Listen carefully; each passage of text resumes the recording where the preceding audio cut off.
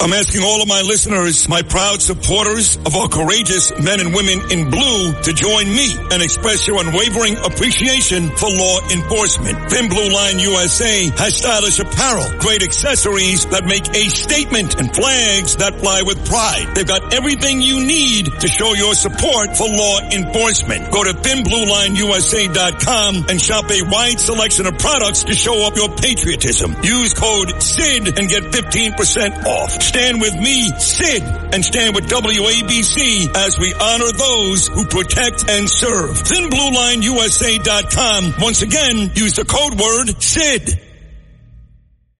77 WABC. This is Sid and Friends in the Morning. I get by with a little help from my friends. Congressional Republicans and the White House have still not met for negotiations about the debt ceiling ahead of next month's looming deadline. The federal government hit its debt limit earlier this year. House Republicans did narrowly pass legislation to increase the debt ceiling by $1.5 trillion last week, but called for reduced spending and reversing some key policies backed by President Biden. The mayor says that Texas is about to resume busing asylum seekers to New York. This is very much top of mind for both of us. I'm pushing for more money for the city from the federal government. This is a federal problem. I told the mayor, we're very sympathetic to what he's having to deal with, and he's making the best of a really bad situation, and we're partnering with him. The New Jersey Devils win a playoff series for the first time in 11 years, and they're on to the second round. Well, talent doesn't mean a thing. It's great to have talent, but when you got to play together and work hard together, and I love to have talent, but you love to have a work ethic and stuff like that, and we just didn't get it done.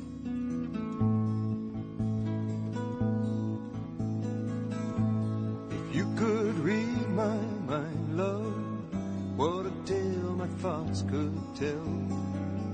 Just like an old-time movie about a ghost from a wishing well.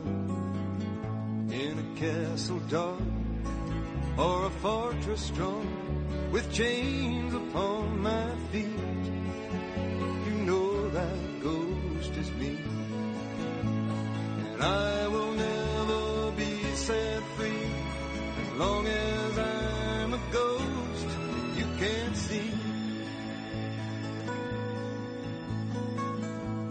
If I could read your mind, love, what a tale your thoughts could tell. Just like a paperback novel, the kind the drugstore sells. When you reach the part where the heartaches come, the hero would be me. Heroes often fail. You won't read that book again because the ending's just too hard to take. The great Gordon Lightfoot, who passed away yesterday at the age of 84 years old. Gordon Lightfoot, if you could read my mind, folks, I have a feeling if you could read my mind, you'll know exactly where I stand this morning. Let me just say this, rest in peace, Gordon Lightfoot. I do love this song. He had a couple of really good songs, a few number ones and number twos. This one's my favorite. We'll play it twice today. But let me just warn you, folks, while our guest list today is amazing, Bo Dietl, Larry Kudlow, and the big one coming up at 8:05, Mayor Eric Adams. Let me warn you, and I do this every now and then with zero remorse, no apologies. I am not in a good mood today. Let's deal with it. That's it. This is not the radio show where I come on with the same big guy voice every morning. Hey, welcome back to Bernie and Sid. That ain't this show. It's not. Whatever's going on in my life doesn't matter because for the next 4 hours, I'm going to talk about politics. No, it's whatever's going on in my life is what I'm going to talk about. And politics will always take a back seat, and sports and all that stuff. And that's the reason why we get nearly 8s and everybody else gets a 3 if they're lucky. They don't even get a 3, to be honest. People like the real radio, right? They like the real emotion. So whether it's something going on with my family, whether it's something going on here with my job, It doesn't matter. If I'm not in a good mood, I'm not in a good mood. And that's today. So. But I will say this, over the years, and this goes back to my days with Imus, over the years, when radio hosts come on and they're not in a great mood, and Luke can attest to this, 9 times out of 10, while people get nervous, oh, my God, he's in a bad mood today, 9 times out of 10, that's the best show. The best show. Because someone's going to say something today, whether it's the mayor or anybody, that's going to tick me off that ordinarily wouldn't bother me all that much. And today, I want to punch somebody across the face. So that means you've got a combustible situation which could explode at any second. Any second. And that makes for the possibility, the potential of great radio.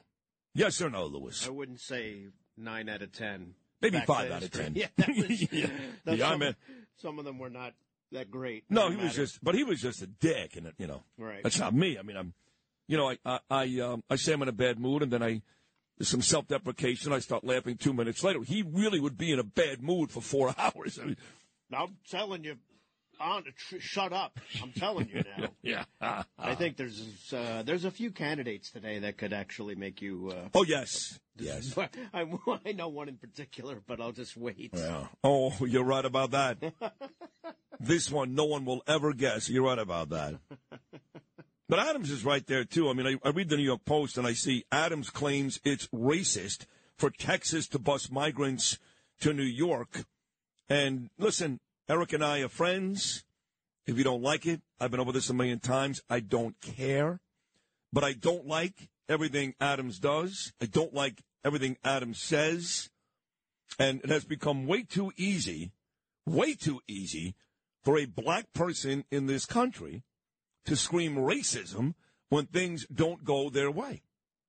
And what it does is it dilutes real racism and at the same time makes white folk like me feel uncomfortable. There's nothing racist about Abbott sending migrants to New York. Why should the 4 border states, why should Arizona and California and New Mexico and Texas shoulder the brunt of the whole country, especially a state like New York with a Democrat mayor, a Democrat governor, a blue city, a blue state, all these states that have politicians, blue states, not black, Adams, blue states with politicians that are lax when it comes to the border. That's the issue. The color problem here is blue, not black. Why should Abbott have to shoulder brunt the whole load? And the truth is, he shouldn't. It's not that he's busing people to Chicago, Los Angeles, Washington, D.C., Denver, and New York because they're black cities. It's because, you ready for this? That's where they want to go. Because, yes, all 5 of those cities have black mayors that bend over backwards to take care of these folks. Right to shelter is one thing. Free movies and booze and food and Xbox, that's another. So you're damn right. They want to go there, to those cities. Nothing to do with color. So he's already, he doesn't know this, the mayor, but he's in trouble already. So he'll be here at 8:05. But, of course, it all starts with last night, and that is my hockey season is over. Some of you, like Lewis, it was over a couple nights ago when the Islanders lost to Carolina. Now my Rangers, like the Islanders, are reduced to playing golf. It's over. And it became increasingly evident as the series moved on after the first 2 games that despite big names, and we've seen this with the Yankees and a lot of pro teams, they stockpile all these big names, quote-unquote talent. We fall in love with that. I know I did. You think, oh, my God, this team can't lose. You got Hall of Famers on every line. And then you see a young team like the Devils skating right past Patrick Kane, skating right past Adam Fox, skating right past all these guys. And you come to the fast realization, whether it's the Yankees or the Rangers, that big names don't win. And the Devils were the better team all season long. The Rangers did not beat the Devils during the regular season. The Rangers were the underdog in this series, and it all made sense when it was said and done. Not after 2 games, with the Rangers outscoring New Jersey 10-2 those first 2 games, but it all made sense when it was said and done. So next time people like me and others fall in love with names and talent, that doesn't win. And you know who said that? Forget about me. The Rangers head coach, Gerard Gallant, said it last night, right after the loss, when he was posed with the question, what about all that talent? Here he is, Ranger coach Gerard Gallant. When you look at the talent that you have in your room, does it just intensify Well, talent that doesn't feeling? mean a thing. Talent, it's great to have talent, but when you got to play together and work hard together, and obviously the 4 games that we lost, we had 2 goals. So that's the bottom line. You know, like I said, I love to have talent, but you love to have a work ethic and more forecheck and stuff like that, and we just didn't get it done. So I do this 3-way text before and during every Ranger game with Mr. Peerless Spoilers, my dear friend Pete Morgan, and, of course, my friend of 43 years, famous defense attorney, President Trump's attorney, Joseph Tacopina, and the 3 of us start texting each other about 15 minutes before they drop the puck right through the game. And I know exactly what these guys are going to say before they even say it. So the game ends, and what does Tacopina do? You got to fire Gallant. I mean, come on, Joe. Come on. This is why, again, I don't do sports talk radio. Like I see my guy Danny Tominia, basically my cousin. He's another psycho. He's a sports fan, lives out in New Jersey. He wants to fire Aaron Boone again because Boone took out Herman after 88 pitches, went to the bullpen, blah, blah, blah. As if it's Boone's fault that Judge is hurt, Stanton's hurt, 3 starters are hurt. That's what we do. We want to fire the coach. Even though, again, the Devils had the better regular season record, the Devils beat the Rangers 3 out of 4 during the regular season. The Devils are the better team. We got to fire the coach, which is so stupid. It wasn't Gallant's fault that New Jersey showed you why all season long they were younger, faster, and the better team. They showed you how over the hill Pat Kane is and some of these other players on the Rangers. That ain't Gallant's fault. Firing the coach, what is that going to do? Is that going to make Zibanejad a better player? Is that going to make Panarin a better player? Adam Fox, who was widely regarded as one of the best defensemen in the NHL, certainly the best defenseman the Rangers have had since Brian Leetch, he was a nightmare. He was the human turnover last night. How is that Gerard Gallant's fault? It's not. You can't just fire the coach every time your team loses, especially when the Rangers were the underdogs.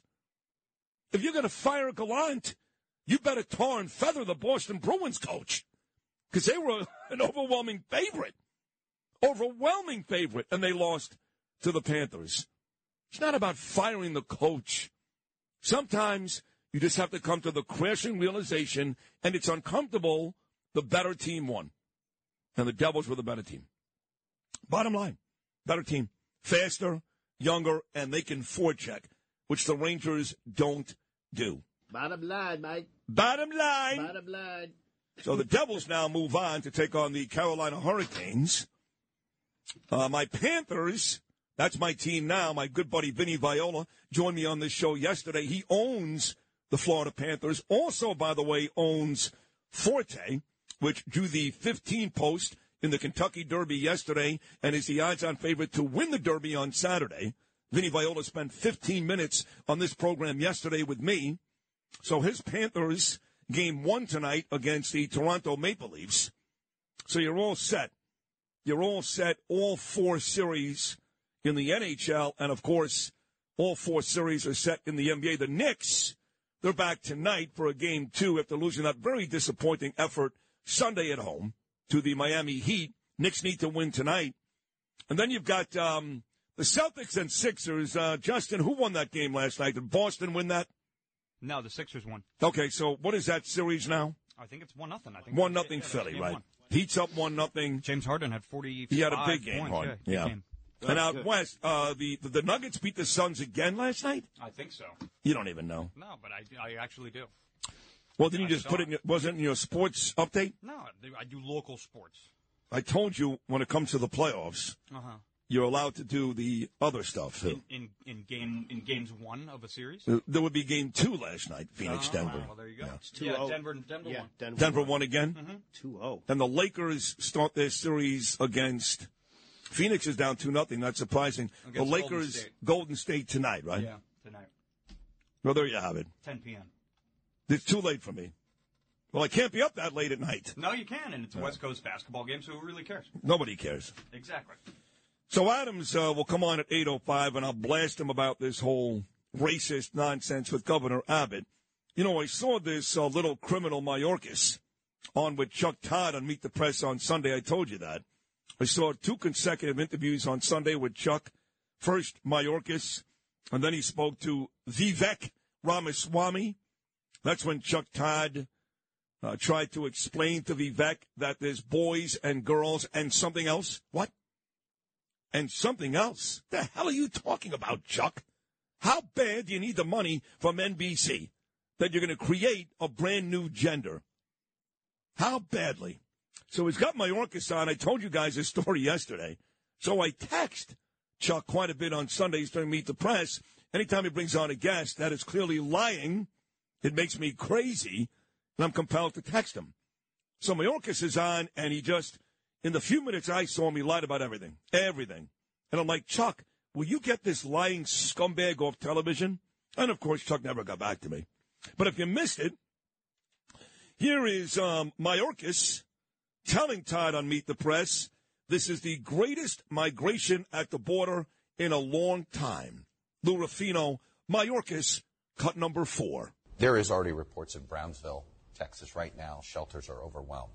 The cities of Chicago and New York are already overwhelmed. What's May 12th going to look like if we're already overwhelmed before the expiration of Title 42? A few things, Chuck. First of all, this is a really tough challenge, as we all recognize, for years and years. We are seeing a level of migration, not just at our southern border, but throughout the hemisphere that is unprecedented. It is, I think, the greatest migration in our hemisphere since World War II. Yeah, I wonder who's responsible for that, Mayorkas. We didn't have these issues, 3 years ago when President Trump was in charge for 4 years. We had nothing. The southern border was shut. Nobody was coming across, despite what you tell people on television, try to blame Donald Trump. Oh, yeah, you're right. This is the biggest migration issue we've seen since World War II. And guess who's responsible? You son of a bitch. This guy Mayorkas should be put in prison. He goes on, he's not done yet, talking about how Title 42, which we know, Donald Trump, we know that Title 42 was effective, but of course, this administration could never give President Trump any credit. So here's Mayorkas taking a shot on Meet the Press, Chuck Todd, NBC, at Title 42. Lewis, cut number 5. In New York, migrants are getting court dates in 2033. How does that happen?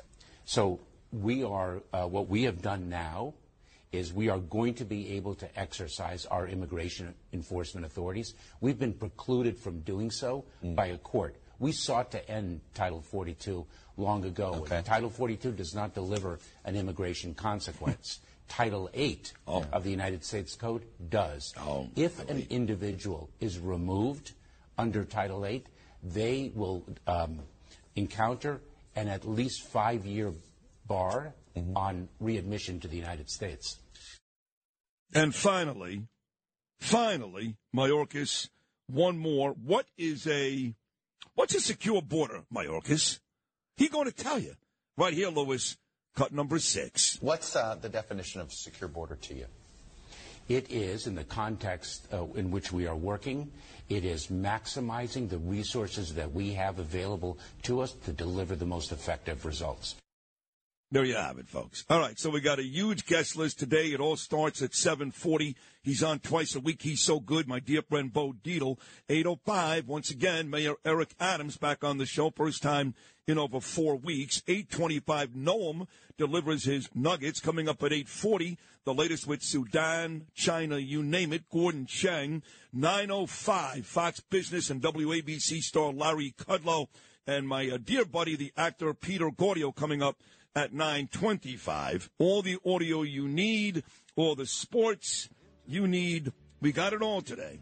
As always, the Tuesday edition of Sid and Friends in the Morning. And once again, rest in peace, the great Gordon Lightfoot. But for now, love, let's be real. I never thought I could act this way, and I've got to say that I just don't get it. I don't know where we went wrong, but the feeling's gone, and I just can't get it back. Talk Radio 77 WABC. Sid and Friends in the Morning. 77 WABC. Is that a disgrace or what?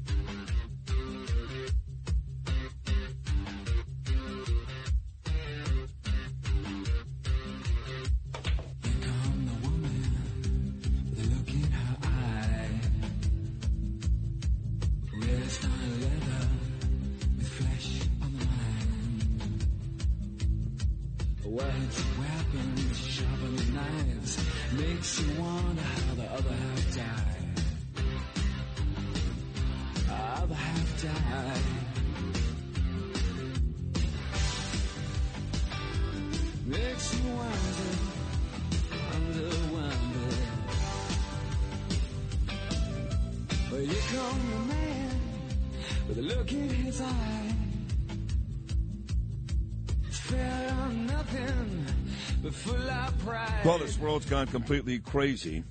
My friend Marlena Schiavo sent me something from I believe this is from the state of Vermont, talking about gender, where all these people, including Chuck Todd, are trying to make the argument that it's not just a boy and a girl. There's something else out there. There's a spectrum of gender, It's sick, man. It's sick. Look, I'm not happy. These little kids are so tortured. And I'm aware how many of these kids end up committing suicide. I'm not happy about that. I'm a decent soul. I'm a good man. It makes me sad. But last I checked, see, I deal in percentages. Majorities, minorities, especially when it comes to making laws, societal norms. Last I checked, less than 2% of our kids are dealing with this. Yet, we're going to make the other 98% of boys and girls who realize, hey, I've got a peepee, I'm a boy. Hey, I've got a vagina, I'm a girl. We're going to make them crazy. We're going to make them think, well, maybe it's not all that. 98%. And I got a big issue with that. I'm sorry that there is a minute percentage of kids and whack job politicians and liberals in this country that deal with this. But I don't want to deal with it. I don't want my kids dealing with it. I just don't. There are boys, there are girls, and that's it. For Chuck Todd, how bad do you need the money to sit there on NBC on Meet the Press and grill Vivek Ramaswamy as if Ramaswamy was saying something so outrageous because you didn't add a third or fourth or fifth gender was nauseating. I'm not sure. There are three things that are really pissing me off already this morning. One is, every time the mayor doesn't get what he wants, he uses the term racist. I'm sick of black people, including the mayor, doing that. The other one is this gender nonsense, as if there's something besides a boy and a girl. And, of course, the Rangers lost. So now that's three things, Louis, that have me very upset. Let's revisit this conversation, once again, courtesy of Meet the Press, Chuck Todd, and NBC just Sunday, where Chuck Todd actually takes Vivek Ramaswamy to task because Vivek had the nerve to say there are boys, there are girls, and that's it. Below the age of 18, I think it's perfectly legitimate to say that we won't allow genital mutilation or chemical castration through puberty blockers You're for calling the it gender that, transition. But how do you know it's that? Again, how do you know? How do you know? Are you confident that you know that Yes. gender is as binary as you're describing it? Are you confident that it isn't a spectrum? I am. Do you know this as a scientist? Well, there's two X chromosomes if you're a woman, an X and a Y. That means There's you're a a man. lot So of there's a scientific biological basis research for out this. there. There's a lot of scientific research out there that says gender is a spectrum. Chuck, I respectfully disagree. Be fired for Gender that. dysphoria for most of our history, all the way through the DSM-5, has been characterized as a mental health disorder. And I don't think it's compassionate to affirm that. I think that's cruelty. When a kid is crying out for help, what they're asking for is, you got to ask the question of what else is going wrong at home? What else is going wrong at school? Let's be compassionate and get to the heart of that, rather than playing this game as though we're actually changing our medical understanding for the last 100 years. I go back to this. If a parent is dealing with a child that has these, that may have these issues, trust me, the last thing they want to do is consider something like this. But if that is what they think could help their child pursue happiness, or they're not to kill themselves, why take away that option? Again, why shouldn't it be up to the parent? So part of why parents now suddenly feel that way, let's ask ourselves that, Chuck, is we've created a culture that teaches parents that they're being bigoted or that they're bad people if they don't actually take those steps. So part of what I think is, listen, gender dysphoria, for the rare few people who have suffered it, is a condition of suffering. My question is, why on earth are we going out of our way to create even more of it? And there's no doubt that the cultural movement in this country, even education, is creating more gender dysphoria. If it's a condition of suffering, let's not create more of it. Well done. The end of that was horrible, but Vivek Ramaswamy beating the living daylights out of Chuck Todd on Meet the Press. That was courtesy of NBC. And I'm disgusted with the media, with this whole agenda. It really is gross, and it needs to stop.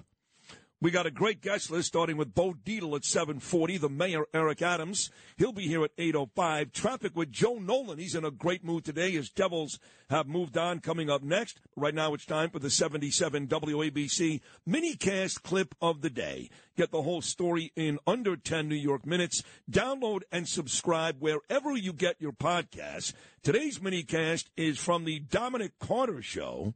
Here, Dominic talks about an attack in the subway.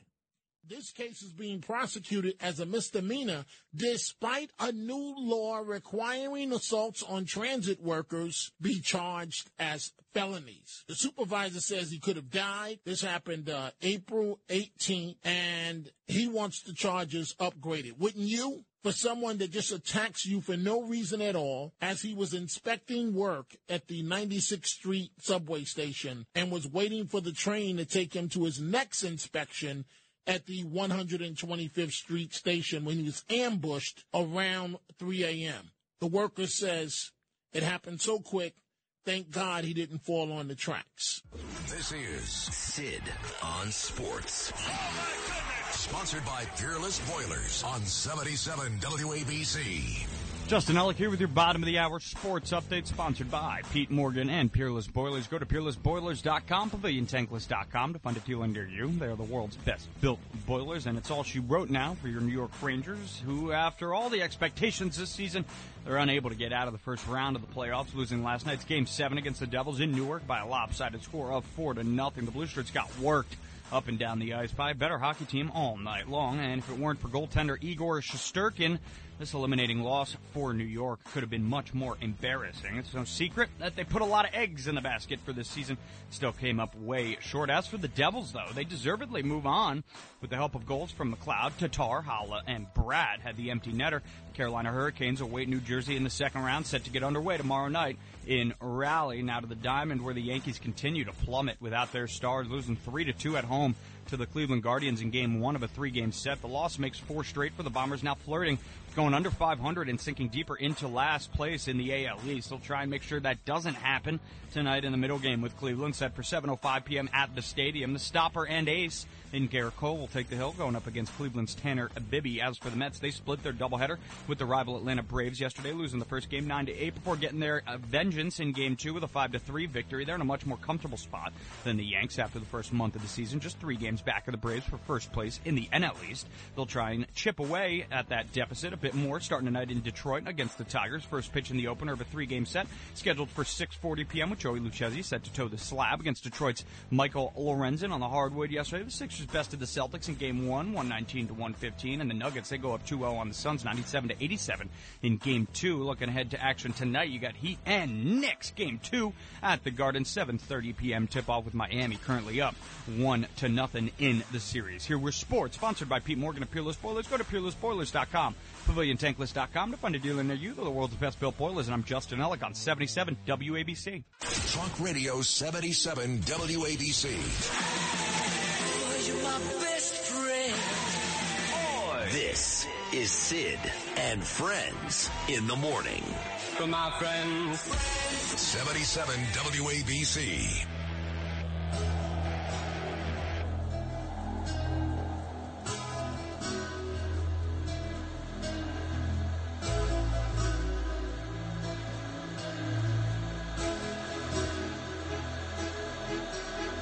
Salvation Army band played, and the children drank the lemonade, and the morning lasted all day,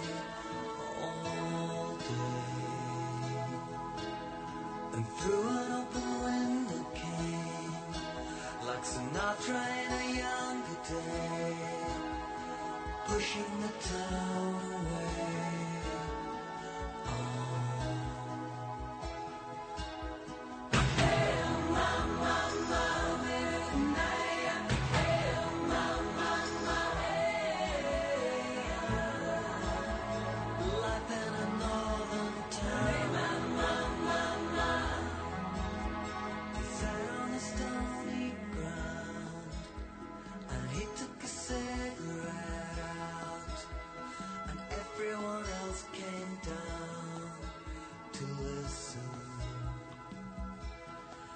He said in winter 1963, it felt like the world would freeze, with John F. Kennedy and the Beatles.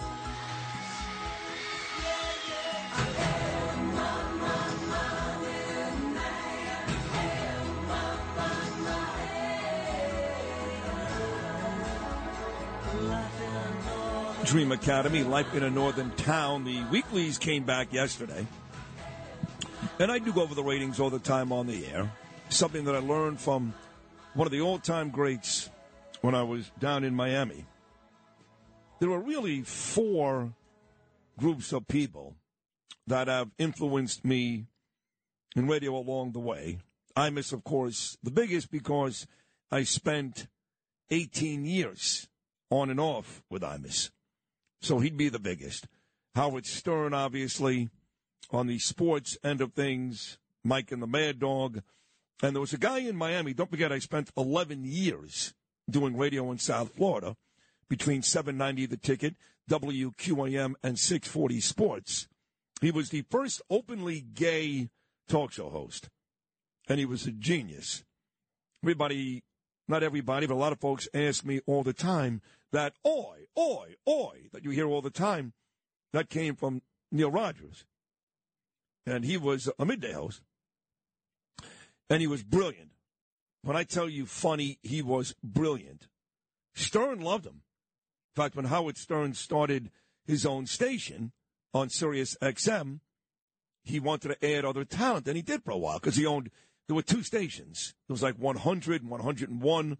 Scott Farrell, for example, had a show on Howard Stern's channel, but they really wanted Neil Rogers. Oi! There you go. And Gary Dell'Abate reached out to Neil, who was making millions and doing very well in South Florida. And it came close to Neil leaving South Florida and going to work for Howard. He didn't do it. He stayed in South Florida. Long story short, Neil died, and I ended up replacing him, which was unbelievable. Down in Florida, 2 all-time radio greats on the sports side, former Dolphin great Jim Mandich, who was the analyst for Dolphin football games for many years and had a sports talk afternoon show that did well for many years. He died, and I replaced him, and I replaced Neil Rogers as well. And then here, of course, I replaced Imus. But Neil would go on the air every month. Back then, you got ratings every month, not every week. And he would just go over the ratings of every show in South Florida. And he would expose all the big mouths who didn't get ratings. And he was able to do that, of course, because he got great ratings. Sound familiar? So we got the weeklies back yesterday. So I was in London. We had a 7.1, which is an unbelievable number. You start getting 4s, that's a good number. A lot of the shows here in WR can't get a 3. We had a 7.1, and then the second week of April, when I came back from London, I got back yesterday, we got a 7.5. Again, 12 plus. I know it's not 36 to 64 and all those demos that some of you salespeople are rolling your eyes as you're driving your car. Eat it. That's the demo we deal with. We don't talk sports.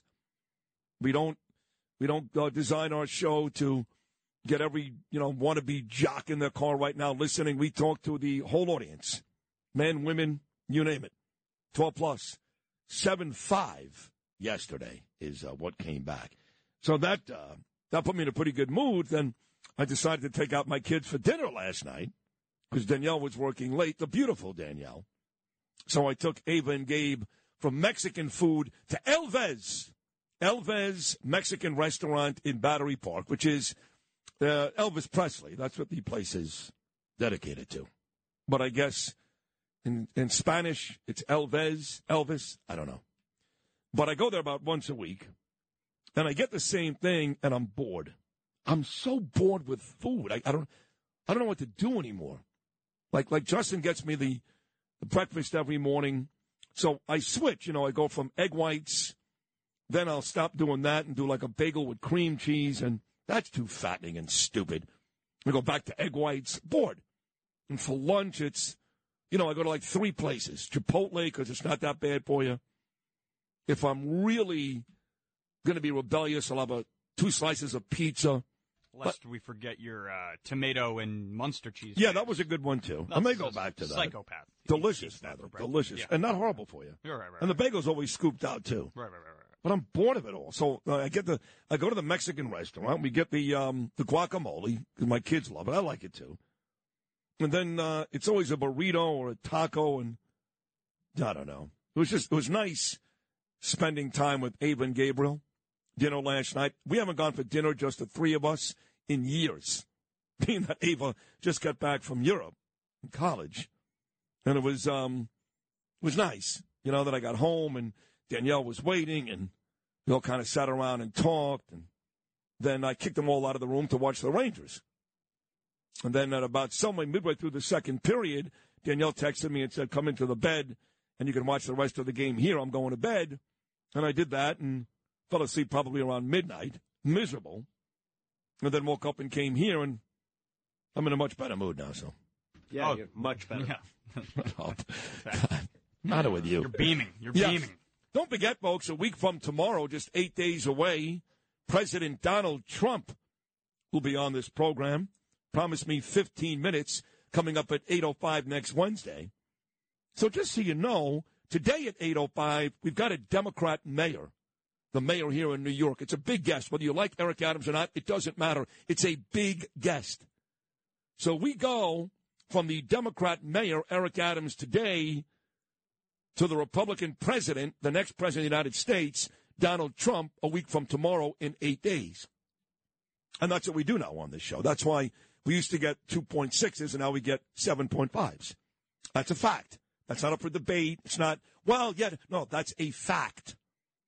We've doubled and in certain cases tripled the ratings because we try to appeal to a wider audience than just the people who wake up every morning and hate Democrats and love Trump. Also, next Friday, I get my monthly appearance. It's now monthly on Jesse Waters' Primetime on Fox News. I did it April 22nd, I believe. Next Friday, May the 12th, back with Jesse Waters. See, I don't go after Fox News like my friend Bo Dietl does because I'm on there. Brian Kilmeade brings me on there quite a bit. I'm on his show, One Nation, Saturday nights at 8 p.m. about once a month.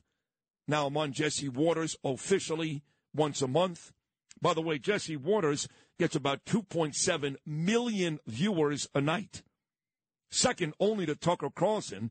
Tucker was getting 3.1 million. That's now down to about 1.6. Lost half his audience. Gone. See ya. And if Fox News thinks Lawrence Jones is going to help them, they're nuts. I mean, I'm not going to be critical of Fox News again because a lot of those guys are my friends, and I love going on that channel. And I go across the street every now and then with Bob and Katrina, Monica. But Fox News is clearly the champ. They just are, even with all their issues and all that's going on. But I don't think Lawrence Jones can keep up what they've had at 8 o'clock at night for so many years between Bill O'Reilly and Tucker Carlson. But regardless, next Friday, Jesse Waters, 7 p.m. primetime. 1-800-848-WABC. As always, that's the number, 1-800-848-9222. Again, big guest list today, Bo Dietl, Mayor Eric Adams, Gnomes Nuggets, Gordon Chang on the latest in Sudan, Larry Kudlow, and my friend, the actor Peter Gaudio, who right now is involved in a competition to grace the cover of Muscle and Fitness magazine. You can vote until May 11th, and as of this morning, Peter Gaudio is leading in votes, and that's a big deal to get that cover. We'll talk to Pete coming up at 9:25. The Tuesday edition of Sid and Friends in the Morning, only right here on Talk Radio 77 WABC.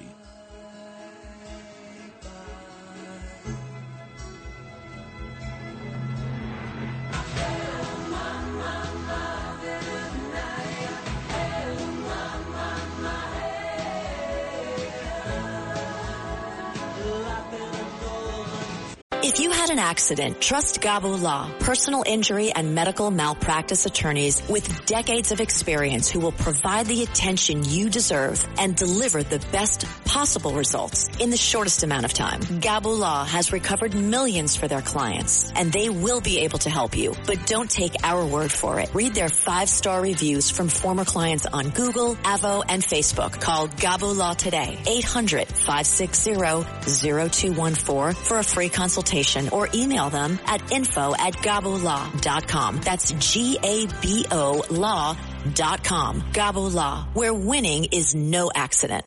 This is Sid and Friends in the Morning. Entertaining and informative. Oh, you're my best friend. 77 WABC.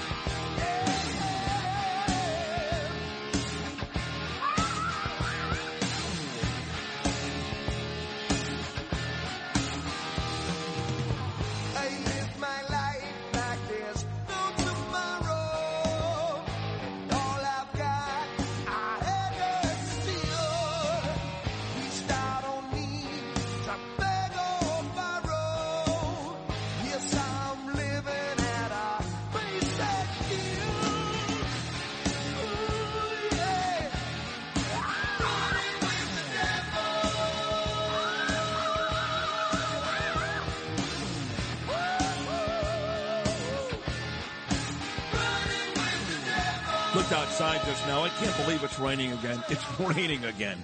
All I see is gloom, doom, umbrellas. Man, what's going on here? I know that sometimes you get some spring showers, but we had a little bit of sunshine yesterday. It is depressing, New York, man. The clouds right above the buildings, right, look really scary. Ominous, yeah. Stay like this till like Friday, too, so. Good. Good. That's just wonderful. It's funny you say good. When Noam was telling the story, the news, I should say, about the guy that killed the madman in the subway, and I kept saying good, and now my phone is blowing up, and people are saying that's why we love you, because I kept saying good. But I meant it. I'm just so sick of all of it, and it's nice to see people every now and then take matters into their own hands. I'm not for it necessarily for that type of justice. You know, what do they call that when guys like Bronson? Vigilante. Right. Very good, Lewis. Well, I was one in a former life, so. Oh, I can see you doing that in a heartbeat, man. I can see you just losing it. Yeah, I don't care. Grabbing a gun like Michael Douglas and... Yeah. What was the name of that movie? Standing Still or Walking Tall? Or... yeah. Not Walking Tall. That was the other guy. Oh, whatever. You know what I'm trying to say. You're a psycho. You would do something like that in 2 seconds. 2 seconds. Take out one of those rocket launchers out of my car. Yeah, I could see that. But we do need more of that. We need folks to step up. And, the police are great. We love the police. I have a question. Why does Tiffany Caban, this lowlife, why does she even get to enjoy having police? If somebody breaks into Tiffany Caban's house and is about to, God forbid, and I mean God forbid, rape her or murder her, she should have to fight by herself. If you're out there every day, I'm going to ask the mayor this too. If you're out there every day, like this lady is, bashing police, sending a letter to little kids in a pamphlet, telling little kids, yes, there are some good policemen, some, but most are bad. And what they do to black and brown people, they kill them for doing the same things that white people do every day. What a lying scumbag Tiffany Caban is.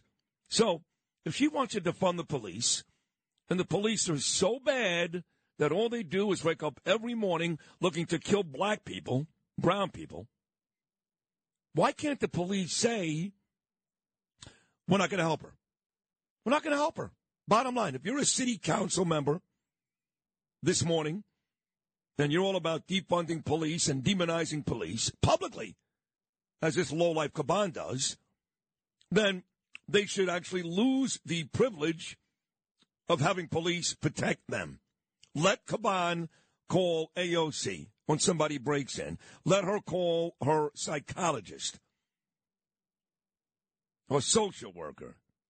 But I would love it if we got to the point where if you publicly demonize police, you don't get them. LeBron James, F you, fight yourself. All these people, because you know what? With Bo Dietl coming up at 7:40, the cops know it. Lou Spagnuolo out in Jersey knows it. He knows what these people say. And guess what? If somebody breaks into Tiffany Caban's house and these cops know exactly what she said, guess what they're still going to do? Show up. Because they're good people and they care. Unlike this animal. Tiffany Caban is an animal. Cops will still show up. I just had the privilege a couple of days ago of seeing a whole bunch of great cops, from Commissioner Schul to my dear friend Paul DiGiacomo, the head of the DEA. I was down at the Battery Park Memorial, the NYPD Memorial, where just last week they unveiled 77 more names, including, you may remember Brian Simonson, beautiful young guy murdered in an AT&T store in Queens. Oh, the guy had priors. And I met a whole bunch of folks. One gentleman in particular that's friends with John and Margot. His wife passed away. Capper, I think, was the last name.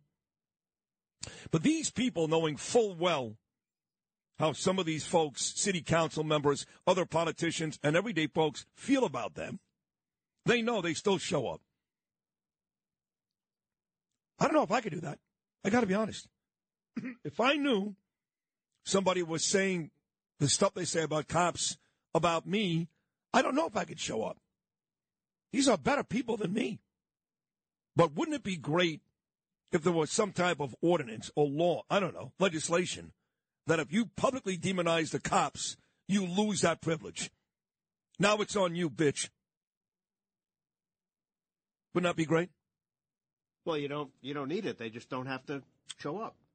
Yeah, but they won't do that. Right. I wish they wouldn't, but they don't do that. I know. They're too good. I know you would not. I could. No, I'm not going. No. There's no going. No, I'm not going. Are you kidding? No. You kidding me? Somebody says something bad to you out in the hallway, you don't talk to them for the rest of the day. Really? If you were a cop. Oh, come on. I'm not that bad. No, you're. Did you hear what he just said to me down there? None of you. I don't want any of you talking. Well, to I don't him. like to be disrespected. That's all. He's an idiot. He doesn't know what he's talking about. Well, that's true. Justin, don't talk to him. Well, just don't disrespect me. That's all. Is that asking so much? It's not at all. If I'm going to give you an opportunity, if I'm going to go out of my way to help you, then know your role. There's a hierarchy in every aspect of life. There's a hierarchy. You got to know your role. But you're probably right. I probably wouldn't, because I'm a petulant, immature child. Oh, very vindictive. Very vindictive, Huge. yes. No, that's not true. No. Okay, it is. It's not. Okay. Say it again, and I'll get you, you yeah, little. Right, I know. Right. I'll remember that, Lou. You stupid idiot. Joe Biden is one of those guys who doesn't like cops. Yeah, he'll tell you every now and then, no, I love the police, but he's full of it. Read the polls, Jack. Yeah. So he had a particularly brutal day yesterday. How many years have we been playing these gaffes? It feels like forever. My partner Bernard, God rest his soul, played these. Feels like 20 years ago. And yesterday he had a bunch of them. I mean, this was great. This was Joe Biden at his very, very best. On this one, he's trying to read the teleprompter. Enough said. So it's so bad. He's trying to shout out a Florida Small Business Award winner. Yes, a Small Business Award winner in Florida. Take a listen to him, because you voted for this guy. Here's your guy, Joe Biden, trying to read from a teleprompter yesterday, just a week after he announced, I'm running again. Joe Biden, Lewis, cut number 1. We see it here again today in companies like, I hope I pronounced it right, Ame Power. Is it Ame? I believe that's right, yeah. Ame Power, Florida Small Business Winner Award winner, Business Week winner. You won. What? Now remember, we are not that far removed, folks, from Karine Jean-Pierre, the White House spokesperson, telling us that Joe Biden is the greatest communicator in the history of the presidency. She actually said that. We played it. We played it more than once. So, just in case you missed that and this one more time, here's Joe Biden announcing a big winner, cut number 1. Muslim culture is woven throughout. We see it here again today in companies like, I hope I pronounced it right, Ame Power. Is it Ame? I believe that's right, yeah. Ame Power, Florida Small Business Winner Award winner, Business Week winner. You won. Yeah. Who? So then he announces yesterday it's the end of Ramadan. And I don't know about you, but when I think of Ramadan, the first person I think of is former Milwaukee Buck, Los Angeles Laker great, formerly Lou Alcindor, now known to everybody as Kareem Abdul-Jabbar. And you know, when I see Kareem Abdul-Jabbar, how difficult this is going to be for Biden. I'm kind of scared about this one. Oh, yeah. So here, recognizing the end of Ramadan, he tries to honor Kareem. It sounded like this. Muslim culture is woven throughout the American culture in music, film, literature, fashion, and the arts. And we cheer for Muslim athletes like Kareem Abdul-Jabbar. I know him, and I did mispronounce his name. But he calls me Joe Biden once in a while. Very nice. Yeah, one more time. Here it is. Joe Biden recognizing the great Kareem Abdul-Jabbar. Here is your president once again, as Kareem once said, the greatest communicator in the history of the presidency. Muslim culture is woven throughout the American culture in music, film, literature, fashion, and the arts. And we cheer for Muslim athletes like Kareem Abdul-Jabbar. I know him, and I did mispronounce his name. But he calls me Joe Biden once in a while. Yeah. don't know what he said in any of that. None of it. But, as bad as that stuff is, I can deal with that because I can laugh at it. But then he says this, and I don't know. I'm not Monica Crowley. I'm not Ron Insana. I'm not Charlie Gasparino. I'm not Larry Kudlow, who's going to join us coming up at 9:05 this morning. But you could bet your ass I'm going to ask Larry this. I'm okay with all those flubs. I mean, it's kind of sad that he's fallen apart completely, but it does make for good comedy. But then he just lies. He just lies, Like the border is closed and the economy has never been better. So he tried to make the point yesterday, and maybe he's not lying, we'll find out, that he has cut the deficit by $1.7 trillion. Now, again, I speak to these economists all the time, right? We've got 5 of them that come on this show on a regular basis. 5 of them. No one has ever said to me, wow, this president has cut this deficit by nearly $2 trillion. Maybe we'll find out today that's true. I doubt it. But here was Joe Biden once again yesterday, patting himself on the back, Lewis, cut number 3. In my first 2 years, we cut the deficit $1.7 billion. No, that's not true. Trillion. Excuse me. Trillion. Right. Close. Not billion, $trillion. Right. He even flubbed that. 2 years. Yeah. Noam, we'll go to you for a second here. How's that? He even flubbed that. He went from $1.7 billion to $1.7 trillion, which is a big difference. Are you aware that this president has cut the deficit by nearly $2 trillion the last couple of years? I had not heard that. That was news to me. News to everybody, right? Yeah. So is there any chance that Larry Kudlow comes on at 9:05 and says, listen, that is true, and then gives us reasons why it's... No. No chance. Not at all. No. Zero chance. Zero, yeah. So you're telling me right there, forget about the flubs and the comedy, can't say Kareem's name, couldn't mention the small business owner. You're telling me that the President of the United States bold-faced lied to the American people about the deficit yesterday? Probably, yeah. The advisors give him the numbers. He just reads them. I don't know if he even understands what he's reading. Well, if the advisor tells him that. Right. Some advisor said that to Donald Trump. Would he just read it? Very possible, yeah. Okay. They all lie. I mean, this is not news. They all lie? Well, when you're you sound like my family. They go, well, I don't really like either party. Yeah, they do all lie. They do. And both parties are screwed up. But you can't compare. The Democrats lie much more often. The Democrats are much more screwed up. We talk about this gender stuff and the border. That's all Democrat policy. It's not Republican policy. It's not both parties are screwed up.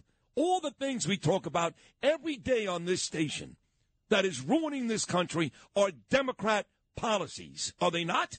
Well, you can always take a stat, and you can work it in your favor or work it against your opponent, right? I mean, you can always mess with it and, massage it and then come up with some great number that either works for you or works against your competition.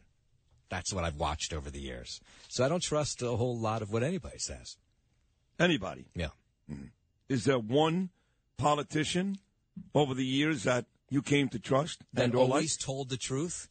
No, not always. No one ever always tells the truth. So there you go. You don't always tell the truth. You're not even a politician. I do always tell the truth. You kidding? No. Top of the hour, it's all truthful. Mm-hmm.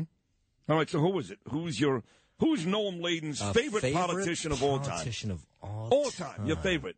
That's tough. I don't know. I don't really have any adulation for politicians. See, you're a horrible person. Why? Because the answer should come right off your tongue. Oh, you're going to want me to say what? Ronald Reagan? No. Abraham Lincoln? Rudy Giuliani? I mean, 9/11 was the worst day in the history of this country.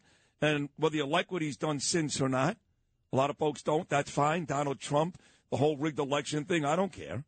What he did back then, that's it. Oh, game over. He was unbelievable. Well, game over. That's two ways it. about it. That's it. Game over. Yeah. I mean, yeah.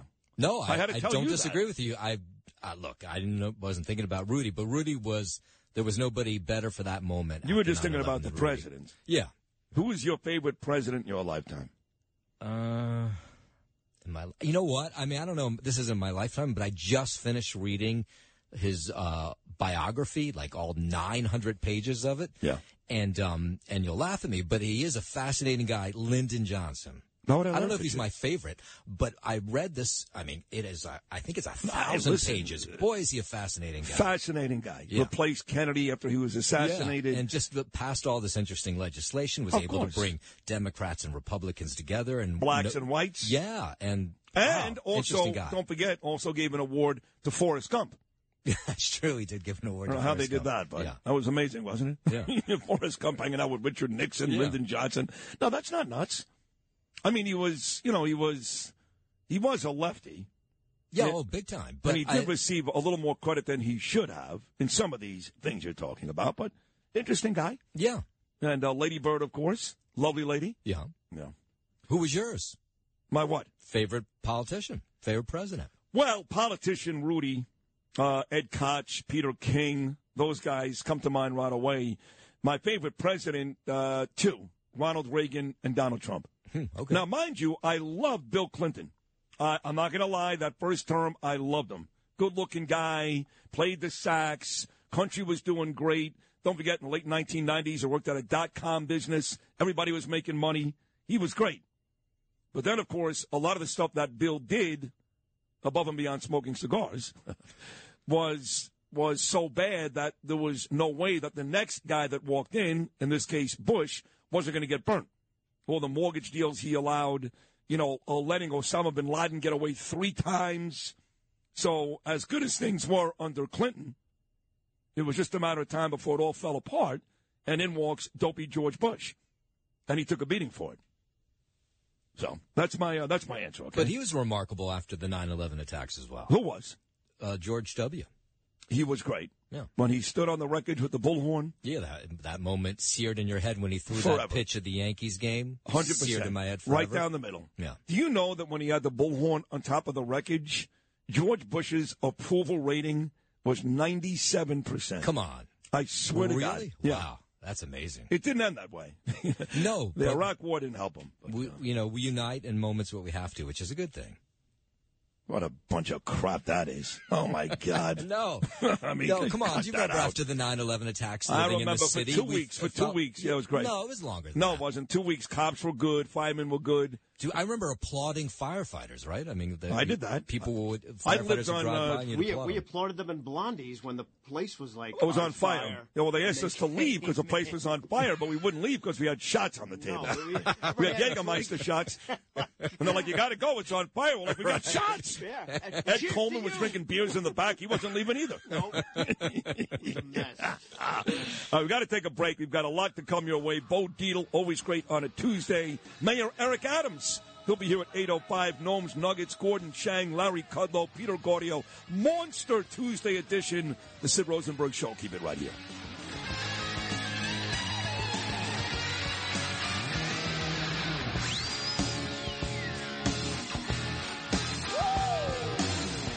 This is Sid and Friends in the morning. 77 WABC. I will tell you this, the president is the best communicator that we have in the White House. And I want to thank all of you here for including bipartisan elected officials like Representative Governor, Senator Braun, Senator Booker, Representative Jackie. Are you here? Where's Jackie? She's I dead. think she was going to be She's dead. Yeah.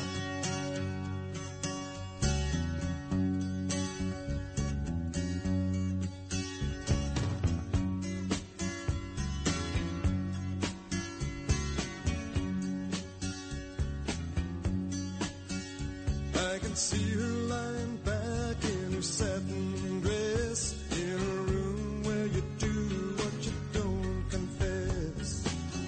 Sundown, you better take care if I find you've been creeping round my back stairs. Sundown, you better take care if I find you've been creeping round my back stairs. Well, he's now the late, great Gordon Lightfoot, passed away at the age of 84 yesterday. Another great Gordon Lightfoot song. Nice job, Lou Ruffino. Yeah, the greatest communicator ever. So my buddy Joe Tacopina, who was on that three-way text with me last night, I'm going to miss that. Before, during, and after every Ranger game. For hours, me, Joe Tacopina, and Mr. Peerless Boilers, Pete Morgan, would talk to each other, communicate. And Pete and Joe say all the stupid stuff they say on sports talk radio, fire the coach, bad penalty, all that stuff I don't miss. But they're fun. They get into it, and they love it. And the game ended, and Tacopina wanted to fire the coach, which is dumb.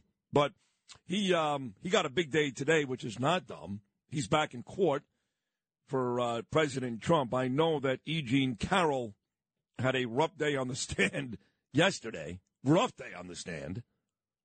And she's having difficulty, I think, proving this alleged rape that she says happened 30 years ago at Bergdorf Goodman. This defamation suit now, which is a civil suit, not a criminal suit.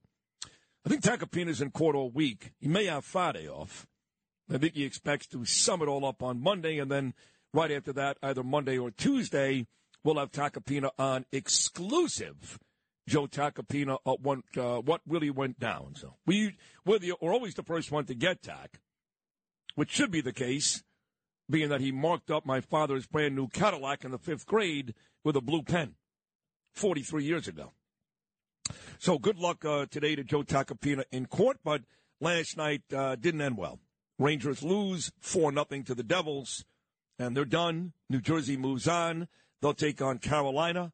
My dear friend Vinny Viola, his Florida Panthers, their game 1 tonight in Toronto against the Maple Leafs, before his horse, Forte, that drew the 15 position yesterday, goes off on Saturday morning, 5-2 right now, as the favorite at the Kentucky Derby. But talent doesn't always get it done. It does in radio. Got talent usually get big ratings. But we've seen so many examples of sports teams, Yankees a lot, where they amass all this talent and they don't win. And the Devils had a better record than the Rangers during the regular season. The Devils beat the Rangers 3 out of 4 games during the regular season. The Devils came back from a 2-0 deficit and beat the Rangers 4-3 in the playoffs. Devils are better. There's like 9 Hall of Famers on the Rangers, and they didn't win. And some lady asked Ranger head coach Gerard Gallant about the difference in talent last night, and he made the point I'm making right now. Talent doesn't always win. Here's Gallant after the loss. When you look at the talent that you have in your room, does it just intensify Well, that talent feeling? doesn't mean a thing. Talent, it's great to have talent, but when you got to play together and work hard together, and obviously the 4 games that we lost, we had 2 goals. So that's the bottom line. Like I said, I love to have talent, but you love to have a work ethic and more forecheck and stuff like that, and we just didn't get it done. A lot of that talent looked old to me. Pat Kane looked old. Adam Fox, who's not old and has been the best Ranger defenseman since Brian Leach, killed the Rangers last night. Killed them. Never saw that before. 23 was awful. What a bad game. Awful. Kreider had a bad game. Zabinajad, the very first possession, blew a power play opportunity and turned the puck over. It was just guy after guy.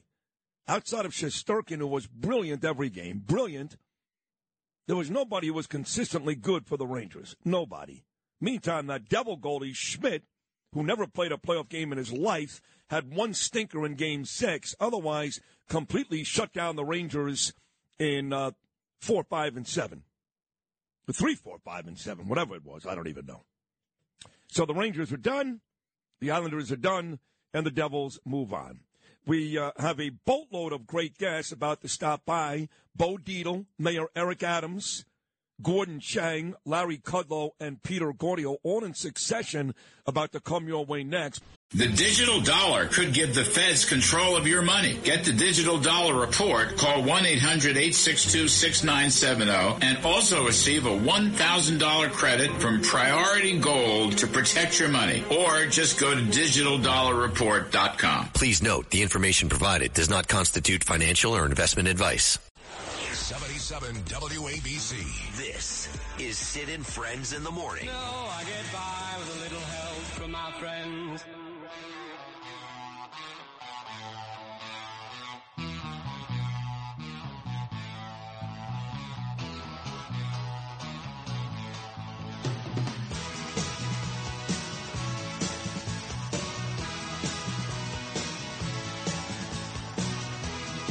A lot of cop talk already today.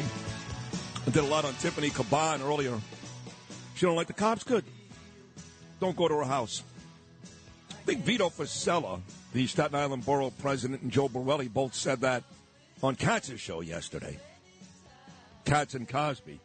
Talking about cops, my next guest spent the better part of 2 decades as one of the greatest, most heroic cops in the history of this city.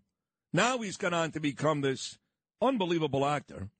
Television shows like Godfather of Harlem, Gravesend, Blue Bloods, movies like The Irishman, Goodfellas, Wolf of Wall Street, Gemini Lounge coming out this summer, and also one of the great PIs in this country, but most importantly, the most loyal and dear friend you could ever have, nearly 30 years from me, Danielle, and my family, the great Bo Dietl. Bo, good morning, buddy. How are you?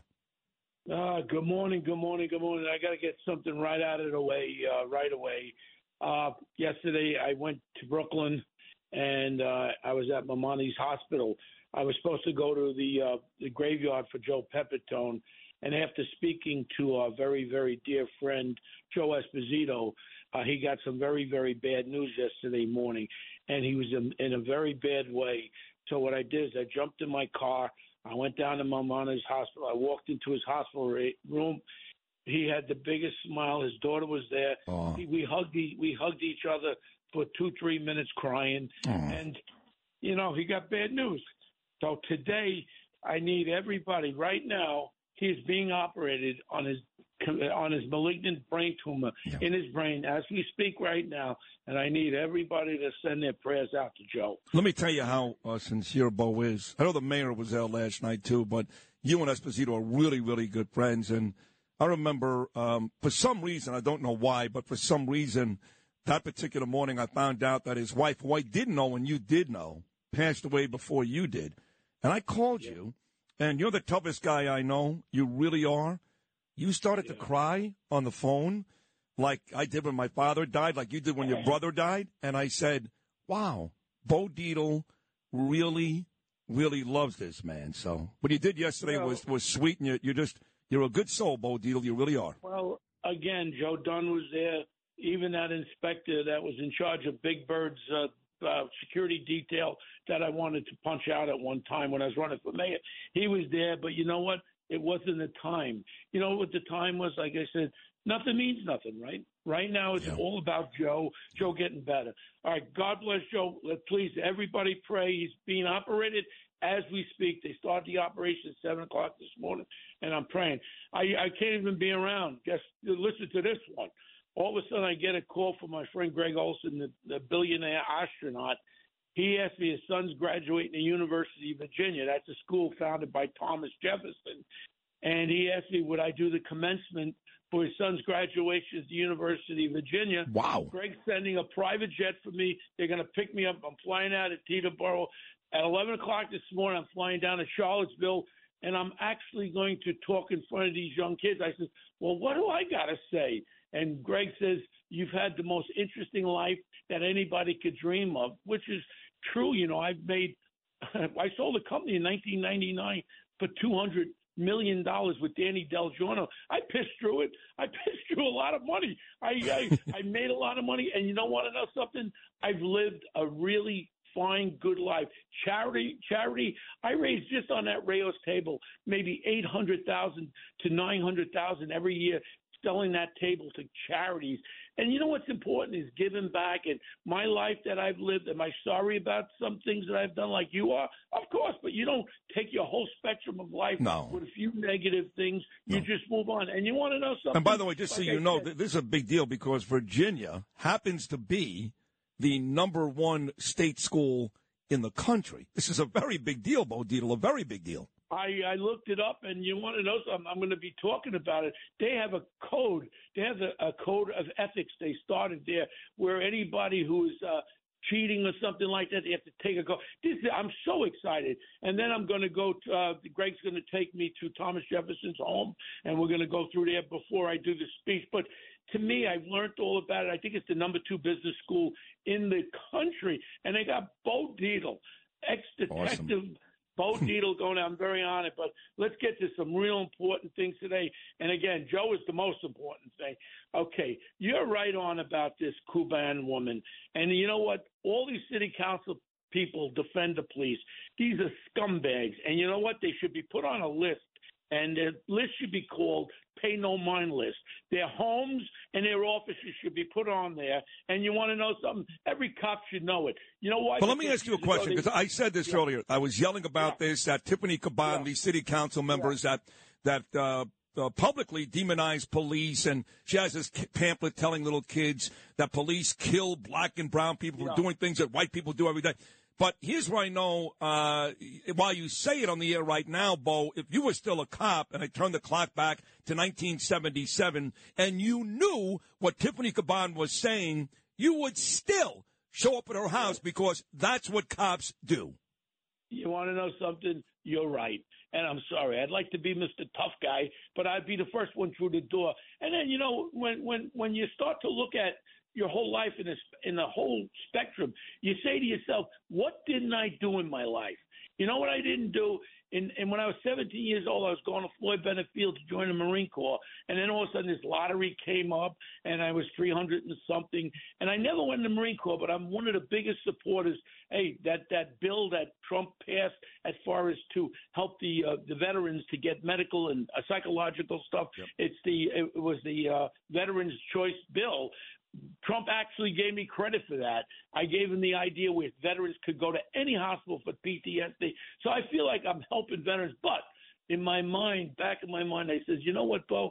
You should have gone into the Marine Corps. You should have been in Vietnam. But the little birdie on the other side said, Bo, there would be no Bo Dietl if you went there because, you know, you have these platoons and they would have a point man. And I think you know who would have been the point man. Probably one of these gooks would have put a bullet right in my head, and there would be no Bo Dietl today. So life is very strange. And the way you go through life, you have to take what God gives you. And there's a reason behind it. There's a reason why I didn't go in Vietnam. But God knows you could talk to my partners. Every time there's a guy with a gun locked in a room when they raped the nun, the little scumbag was in the apartment. We went right through the door. We didn't call for emergency service. Guy shooting in the basement at us. We grabbed the guy. My whole point is that when a guy shoots at you also 5 times, maybe 10 feet from you, why didn't those bullets hit me? I had no vest on. And the guy throws the gun down and says, you got me. I said, I got you. I got him right to Metropolitan Hospital. I busted his head. And if they had a video camera, they would have got me. They probably would have locked me up for beating this guy into the ground. Guy shot at me 5 times. He wanted to kill me. But no one can understand what's in a cop's mind when he's going through this kind of things. And I support all the cops out there, and they're going such a difficult time. Now we're crying about cops going from 43,000 to 53,000. Oh, really? Well, the one guy that's not crying about that, the one guy that actually took it to AOC about that is set to join me in about 14 minutes, and that is our mutual friend, the mayor, Eric Adams. Well, you want to know something? I love it. And you know what? I still support Eric Adams. And you want to know something? The reality is that's garbage money. We should be paying cops at least $100,000 a year. And you want to know something? We could probably do it for 1/3 less cops because these cops would be out there doing their job. They don't have to work a second job. You don't want to know, if you want professionalism, you got to pay for it. We want them to be judges, juries, and everything else. Let's go to a couple. I got one very important topic I don't want to miss, but let's just go through this Cleveland, Texas thing with this little scumbag that killed 5 people. Did you know he was deported 4 times, this little Francisco Opesa? I hope that they find him. I hope he has a gun in his hand, and I hope they judge and jury put him into Never Land. This punk 4 times. Then he killed that little 8-year-old boy along with 4 others. This is disgusting. This is our border. Instead of everybody talking nonsense, we have such a horrible thing going on. I guarantee you there's at least 10 million illegals running around this country, and a lot of them are criminals. Do we get it? Of course. Criminals. And by the way, it's about to get exponentially worse in 11 days when Title 42 comes to an end. At least with Title 42, Trump made sure, along with obviously building a wall and securing the border, they couldn't come in. That's about to go away. And this lying bastard Mayorkas trying to convince Chuck Todd in the audience on Sunday that Title 8 even compares to Title 42. This guy Mayorkas should be put in prison today. This come on. And, to revert back to the city being the mayor coming in, I'd like to know what his feelings are, because we got a real contest in New York City going on. Who's the worst DA? I thought their DA Bragg was. Yeah, he's got close competition. This other one, Darcel Clark from the Bronx. She has the lowest murder conviction rate and turns down more attempted murder and sex assault cases than all the other combined. This is this woman, Darcel. She looks like Michael Strahan with the space in her teeth. Not a very pretty woman. She's got that big space in her teeth like Michael Strahan, and she's the worst conviction rate. Dismal. What is his feelings about that? I'd love you to ask him about the non-prosecution of these attempted murders and these sex assaults. Poor Bronx. I've worked up the Bronx when I was in street crime unit all over. These poor people are being disgraced and taken down. I'm not worried about stolen cars. I'm worried about the people being killed. I'm worried about the people being robbed. Let's get our priorities straight out there, and let's stop color-coding it right now. And it's horrible. Now I'm in for my scary part of the segment, because I want people to listen up to me now. I understand a lot of people think that I don't do my research. Right now, we have a really major threat. I've talked about it before. That top secret CIA intelligence guy just posted that 21-year-old, your friend, the kid, Jack Teixeira, the kid revealed that China's building cyber weapons to hack and hijack our American satellites. You know what this is all about? This is that they're building these satellites with lasers where they can go and they take out our satellites. Now, how important are these satellites? During the 1991 Gulf War, we were controlled completely. Movements and every retaliatory attacks, they could catch missiles in the air. But just remember what we rely on with satellites: water management, power grid, monitoring, broadband access, along with communications. How about banking and education and telemedicine? Google Maps. We have 31 satellites flown by the U.S. Space Force at about 12,500 miles up. During wartime, our troops completely rely on GPS for operations.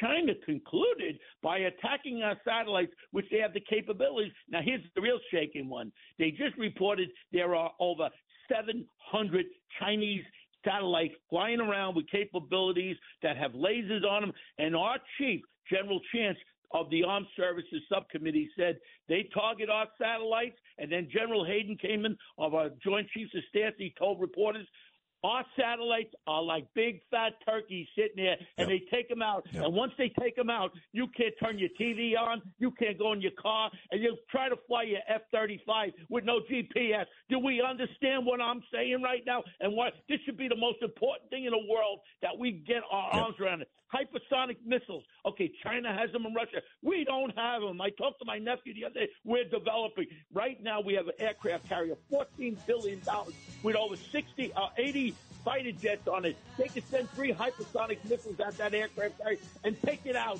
and kill all those Navy sailors and all those pilots. Do we understand what we're talking about? No, listen, we do. And that's why Gordon Chang is going to join me this morning at 8:40. That's why Gordon Chang has pretty much become a weekly guest on this show, because he and I talk about that, Bo, as you know, all the time.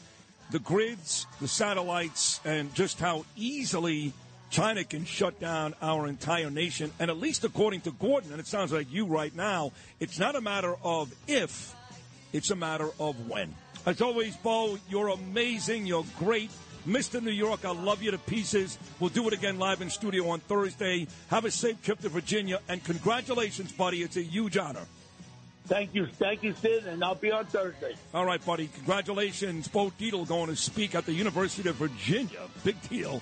Later on this morning. That wraps up our first 2 hours of our Tuesday broadcast. Still to come, actor Peter Gaudio. He needs your vote. He's coming up at 9:25.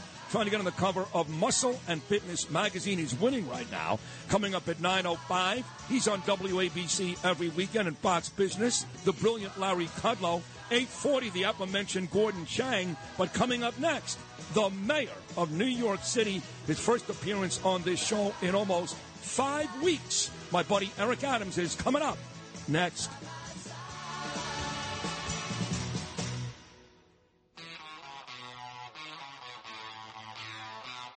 When you need mealtime inspiration, it's worth shopping Kroger, where you'll find over 30,000 mouth-watering choices that excite your inner foodie. And no matter what tasty choice you make, you'll enjoy our everyday low prices, plus extra ways to save, like digital coupons worth over $600 each week. You can also save up to $1 off per gallon at the pump with fuel points. More savings and more inspiring flavors make shopping Kroger worth it every time. Kroger, fresh for everyone. Fuel restrictions apply. This is Sid and Friends in the Morning. 77 WABC. I want to ask you about the migrants who keep coming. The mayor says that Texas is about to resume busing asylum seekers to New York. The state budget allocates $1 billion, which is quite a lot. Is that going to be an annual appropriation as far as you can tell? Well, let's see if we can get the problem under control here. I just spoke to the mayor. This is very much top of mind for both of us. I spoke for the countless time speaking to Washington about why we can't get work permits for these individuals, just like we did for Afghan and refugees from other countries and people from Ukraine. They come here with a certain status. They're eligible to start working. When you have the unemployment rate we have so many employers who will take people to work in hospitality and there's so many jobs waiting to be filled. So we think that that's the answer. Washington has a difference of opinion, so I'm pushing for more money for the city from the federal government. This is a federal problem. I told the mayor, we're very sympathetic to what he's having to deal with, and he's making the best of a really bad situation, and we're partnering with him. Okay. Money for National Guard, money for shelters. There's requirements for health care. There's all legal services so they can start the application process to become a legal citizen.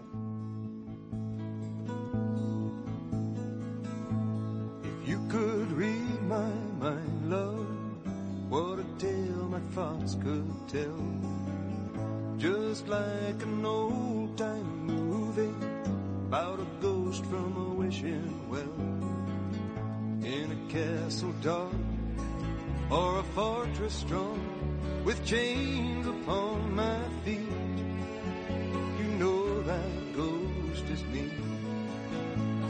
And I will never be set free as long as I'm a ghost you can't see. The great Gordon Lightfoot, if you could read my mind, he passed away yesterday at the age of 84 years old. Rest in peace, Gordon Lightfoot. And, of course, the voice before that you heard was Governor Kathy Hochul talking about the new budget. With that said, here he is, the mayor of New York City, my friend Eric Adams, back for the first time in about a month. Man, you've been busy, Eric Adams. How you doing, brother? It's a big city, brother, big city. And if you could read my mind, you realize how big this city is. But listen, Gordon Lightfoot was, it's all about, moving in the right direction, and that was great music for a time where I think music is no longer enjoyable. Yeah, me too. I liked him, too. We played about 2 or 3 songs this morning, and again, he passed away yesterday at the age of 84. Hey, did you go to the MetLife Gala last night? I didn't see you there. No, busy as hell last night. Had a lot going on and wasn't able to get there. But, it brings a lot of money to the city, and so it's so important. I went to the literacy gala where they're raising a great deal of money for childhood literacy, and there's a number of organizations this week that I attended their events that are really looking into dyslexia and other childhood learning disabilities, and I wanted to make sure I supported them, and I had a few to attend. Oh, that's a big deal. I mean, look, everybody knows who's friendly with you, like me and others, that you've got dyslexia. One of the reasons why you get along so well with my son Gabriel, you've got dyslexia, he's got dyspraxia, and you guys seem to really bond on a level about that. So that's a big deal. Congratulations. I will say that I didn't see AOC there last night, but you've been having a pretty public battle with her dating back to last week when she was all over you because you had the nerve to give the cops a raise. So congrats on that one. Pat Russo, all the cops said, hey, tell the mayor thank you very much, and keep fighting AOC because you're right on this one. And like most things, she's wrong again. Well, the name of the game is focus. I know what it takes to run a city, and one of the most important things is to make sure your city is safe. And you can't have police officers on the front line, and then they have to go home and worry about how do they put food on the table. That makes no sense, and that matches how we looked after the DC 37 workers as well, our largest municipal union. These are the men and women who are food service workers in the schools, school crossing guards.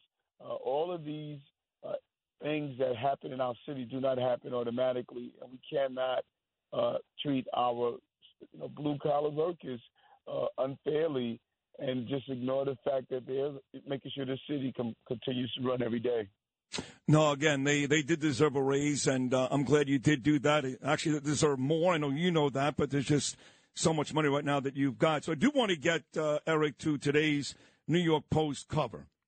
Adams claims it's racist for Texas to bus migrants to New York. Now, one of the reasons why you and I get along so well, you're a Democrat mayor. I'm a Trump-supporting Republican radio host. We know that, Daily News. And we have a lot of things in common. But one of the reasons why we get along is we're not afraid to tell each other how we really feel. And I got to be honest, I'm sick of hearing that word racist. And I got to tell you something, Eric. When people start to use that word racist every time something doesn't go their way, sometimes they are unfairly labeled racist themselves. This isn't racism. This is about a different color than black. It's called blue. Every one of these cities, whether it's Denver or D.C. or New York or Chicago or Los Angeles, they're Democrat cities. Has nothing to do with black people, white people. It's called Democrat policies. So I don't like it when you use that word. I really don't, because what it does is it dilutes what real racism is, and this is more political than it is black or white. And I know you know that. Well, I think first there needs to be a level of accuracy in what my comments were, because if you look at my comments, and that's why I put out a written statement, I didn't use the term racist. What I did was show the facts. We have 108,000 cities in America, 108,000. Many of them are Democratic cities. But where did Abbott send the migrants? To New York, to Chicago, to Denver, to Los Angeles, to Houston, to Washington. Each one of those cities are run by black mayors, each one of them. So if he passed over thousands of cities to make his way to cities that are run by black mayors. So when you look at the facts, you have to scratch your head and say we couldn't find any cities en route to make his political statement. Well, what if I said to you that's where these migrants wanted to go? Because the truth is, Mayor Adams, and I give you credit, you've called out Joe Biden by name. That took a lot of guts. I'm going to give you credit. But the truth is, it's his policy that's doing this. And on one hand, you call out Biden by name, and on the other hand, I understand there's a right to shelter, but in some of these cities, they take it to another extreme. Fancy hotels, free meals, Xbox. What if I told you the migrants wanted to go to those cities because those black mayors treat those people better than maybe they should be treated? Well, first of all, that is not accurate. When you look at this crisis that we're facing, it is not the people, it's the policies that are creating the crisis. When you look at how this was done, particularly in Texas, they had and informed the asylum seekers, if you want to go to any other city, you have to pay. But if you want to go to New York, we will send you there for free. And so there was a clear target on these cities.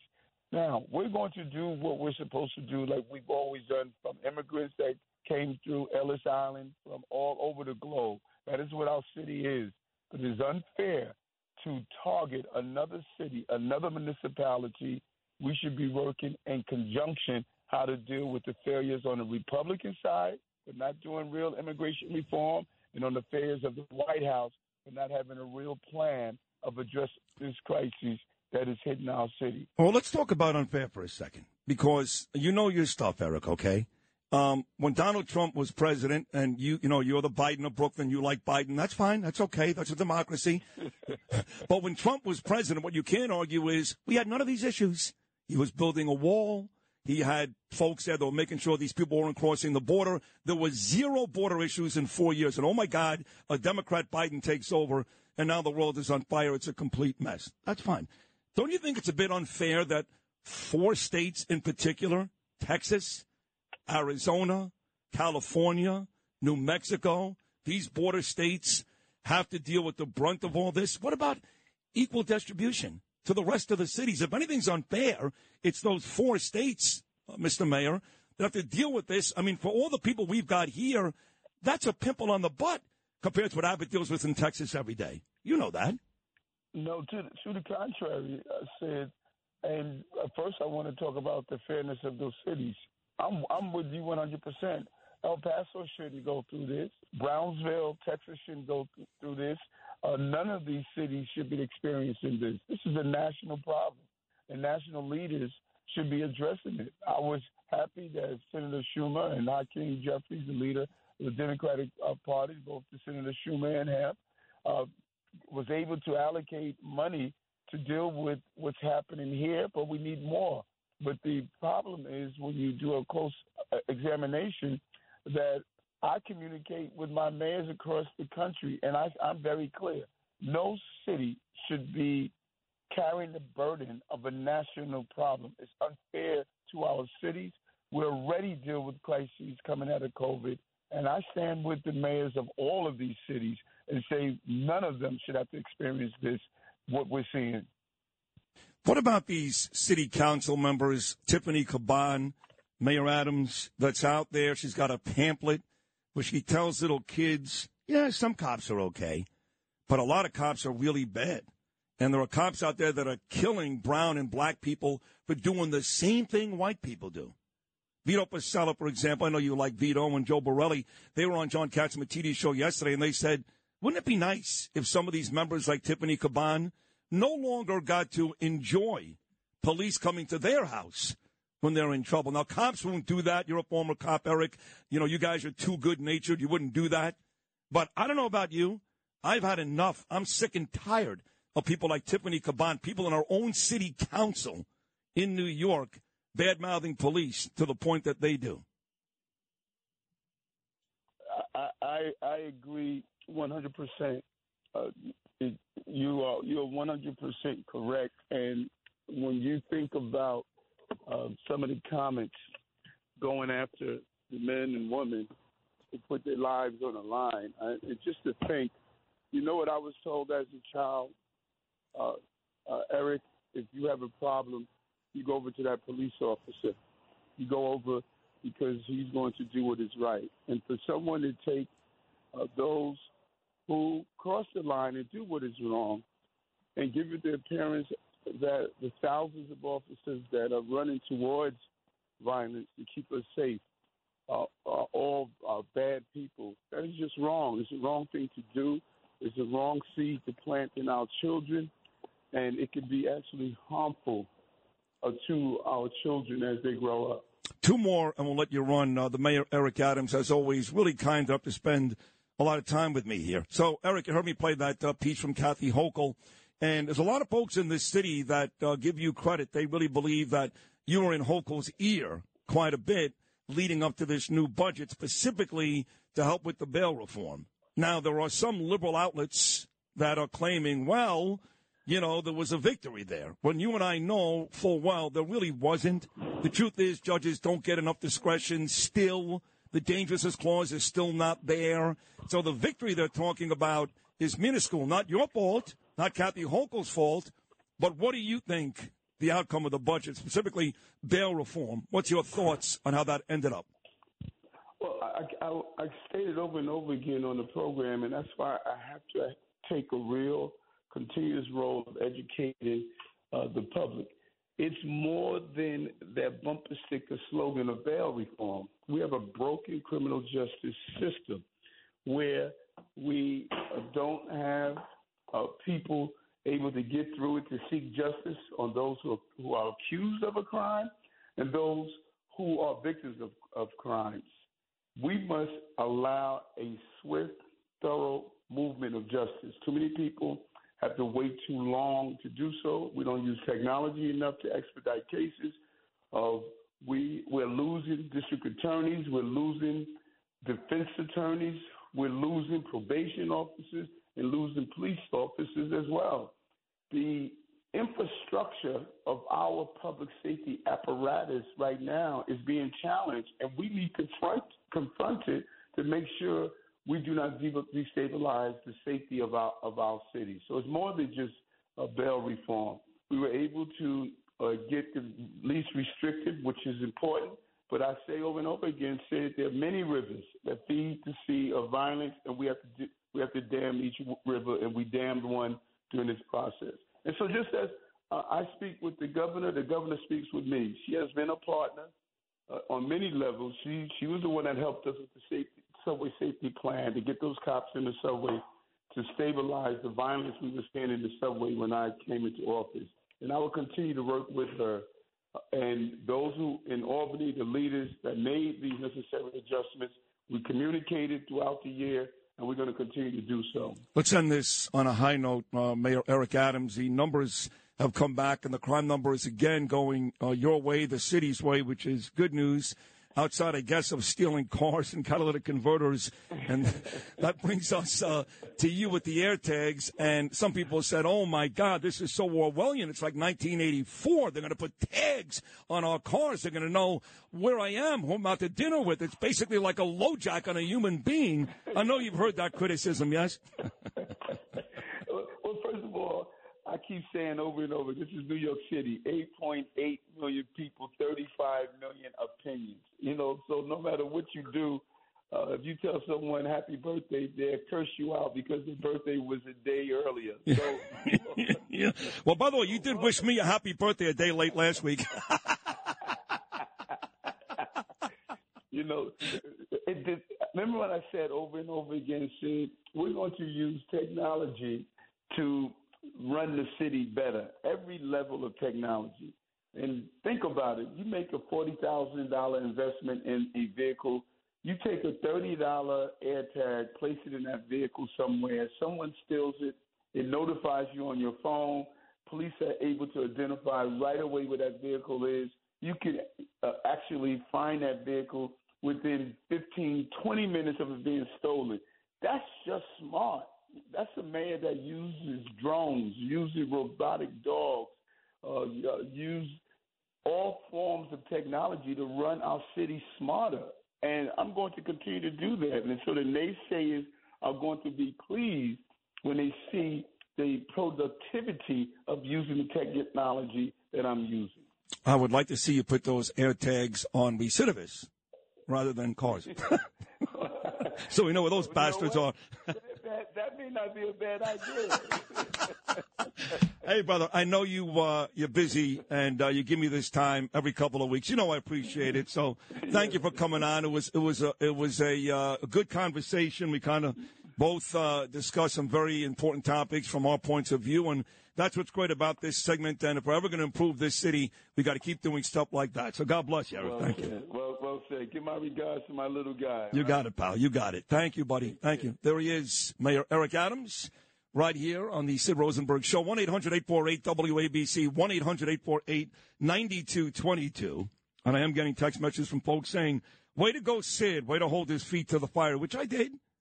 I don't think there's any question when it came to the migrant crisis that I certainly held his feet to the fire. Some of you will still complain, but that's okay.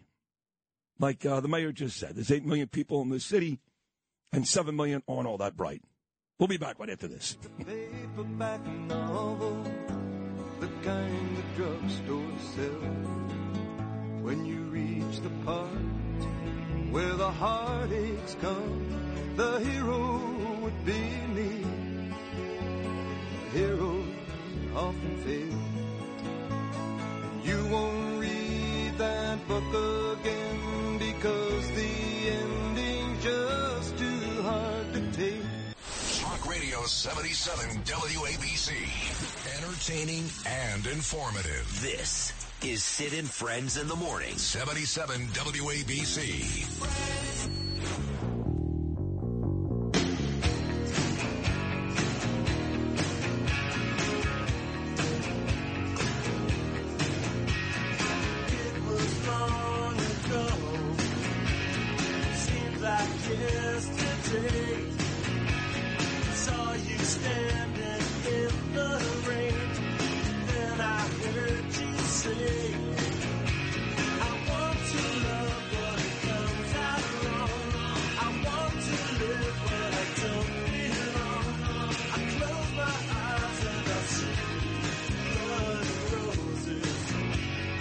Tim McCarthy. My phone just blowing up, man. People enjoyed it. They said, hey, that's how you do it. Disagree, and he's coming back. That's how you do it. This is not the business where you piss somebody off or they hang up and go F you. And we clearly disagreed on a large portion of that conversation, but that's okay. Because as much as I disagreed with Eric on some of the issues moments ago, that's how much I'm going to agree with President Trump when he joins me on this show a week from tomorrow. Countdown is 8 days. Same exact time as the mayor, 8:05 next Wednesday morning. Also about 15 minutes, President Trump coming up next Wednesday. I do want to make mention my dear friend Charlie Marino. I love Charlie a lot, and he lost his sister. I've told you this before. His sister died about a month ago, Loretta Marino Ortiz, and he's got a ton of friends. I mean, a ton here in New York, from Vinnie Viola to a lot of folks that you guys know. And he's got a memorial mass coming up for his sister, May the 20th. It's at St. Helen's Church, which, of course, is on 83rd Street in Howard Beach. That's 10:45 that morning, May the 20th. So, well, check that out for Charlie Marino, his sister. And now it's time for Noam. Good morning, Noam. Good morning, Mr. Sidney. How are you, buddy? I'm doing just fine, thank you. Okay. So, oh, by the way, nice job with the mayor. Thank you very much. Thank you. I got something here from somebody who wanted to make sure that I talked about these pamphlets. Which pamphlets are those? Well, the Tiffany Caban pamphlets. Oh. You know, she put these out, and 2 days later, an FDNY EMS lieutenant was stabbed to death in her council district. On that pamphlet, it said her public safety team put the pamphlet together. Well, I did. I mentioned the pamphlet. Not only did I mention the pamphlet, but the mayor agreed with me that Tiffany Caban's comments were unacceptable and disgusting. So this goes to Paul Maddox. Hopefully Paul was listening. Sure he was. Not only did I mention Tiffany Caban and the pamphlets, but I got the mayor to agree. So it's pretty good, huh? Yeah.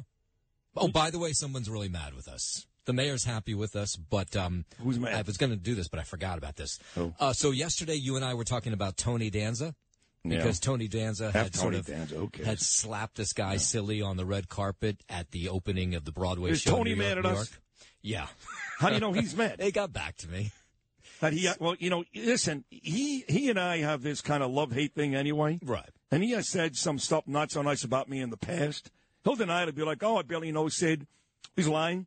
But I can tell you that I've got a large collection of friends who I love dearly. Some of them live in Queens, some in Brooklyn. They're not big Tony Danza fans. So I was just sharing what I had heard about Tony. But he's such a sensitive little baby. Apparently. That I'm not surprised. Yeah. Who cares? So, yeah, he said F him. He wasn't, Tony Danza. He wasn't happy with Tony Danza. What's he going to do about it? No, you know, exactly. He used to box 30 years ago. But he kicked my ass easily. But at this point, I got him. Right, he's like 80, isn't he? He looks pretty good. But no, yeah. He looks good. He's 72. He can still dance. He can still sing. He's a talented guy, but he's a baby. I don't care if he's mad. Fine, hop on the line. Yeah. God.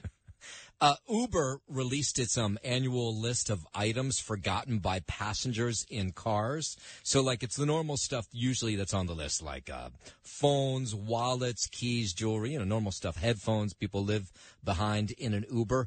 But they sent me this list of the strangest things that were found, some of these in city cabs over the last 6 months. A Danny DeVito Christmas ornament. By the way, none of this stuff was claimed. What? A Danny DeVito Christmas ornament. Who sells that? I don't know. I want one. A fire sword.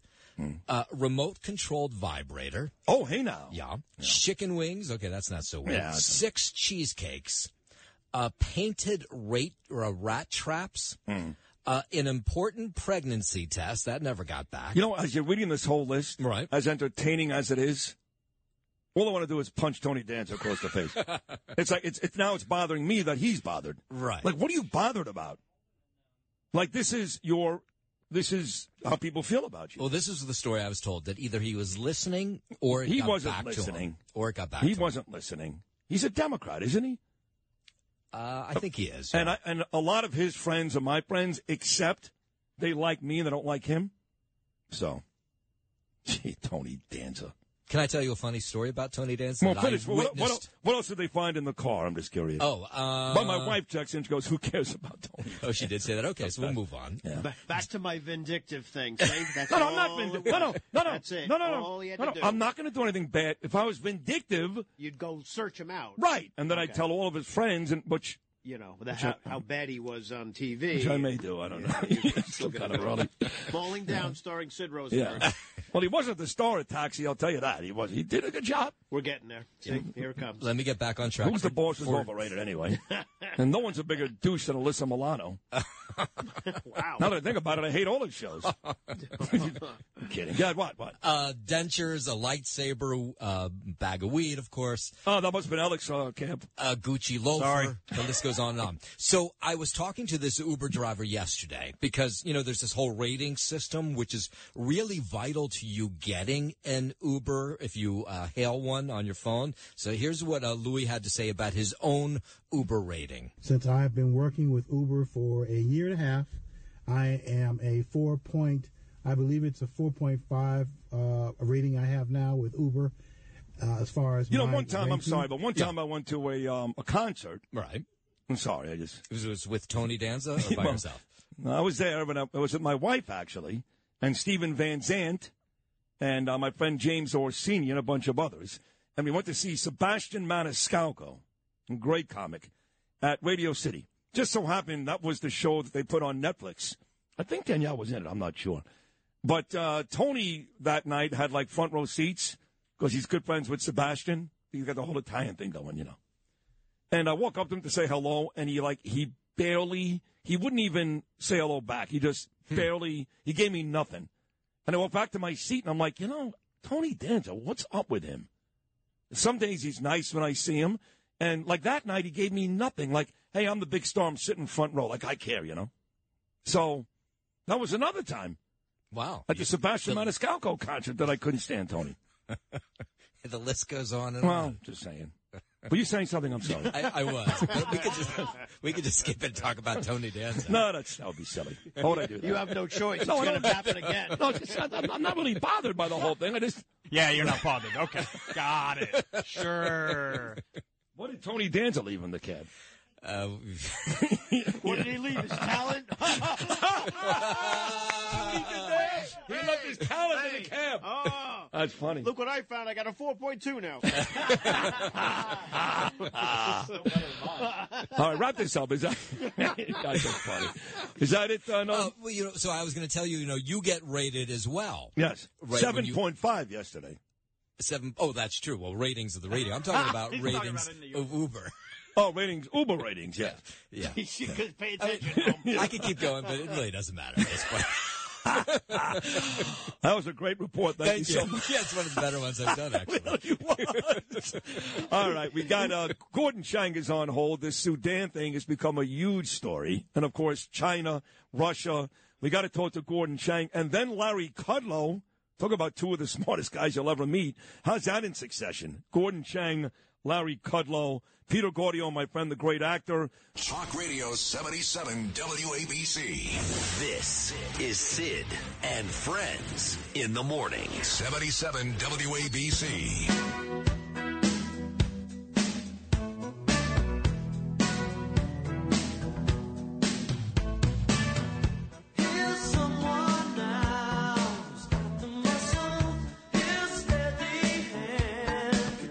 Crowded house. 8:45, been a big show already. Bo Dietl, the mayor, Eric Adams. We're going to talk to Kudlow, Larry Kudlow. Today's an important conversation with Kudlow. That whole debt ceiling issue looming very large now, folks. Big meeting coming up at the White House. Biden, Schumer, Jeffries on the left, McConnell, McCarthy on the right. And June 1st, not that long away, as Janet Yellen was yelling yesterday, we default on that debt ceiling. We got a big issue, big issue. So I know the House passed something last week that extended it just a bit, but they're trying to reduce spending as well, and I'm not sure how to do that. So we'll talk to Larry Kudlow coming up. But my next guest is as smart as it gets. Any world affair you discuss, you go to him first. Check out his Twitter. It's great. Gordon G. Chang. Gordon G. Chang.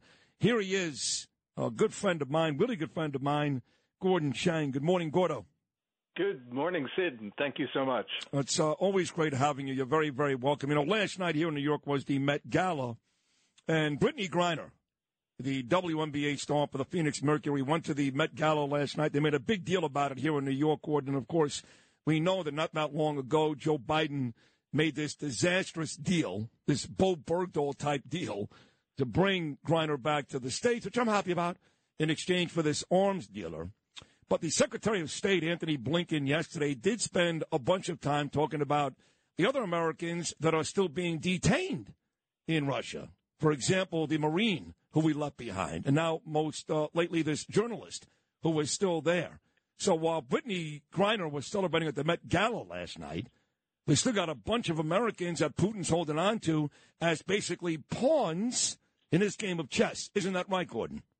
Absolutely right. And the fact that Brittany Griner is walking around the Met Gala in New York means that they grabbed the Wall Street Journal reporter Gersovich because, you know, when you pay for hostages, which is really what we did, they take more hostages.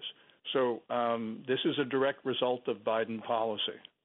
I got to tell you, I'm seeing these numbers coming back, too. They're saying that about 100,000 Russian casualties since December. Of course, the Kremlin has denied that.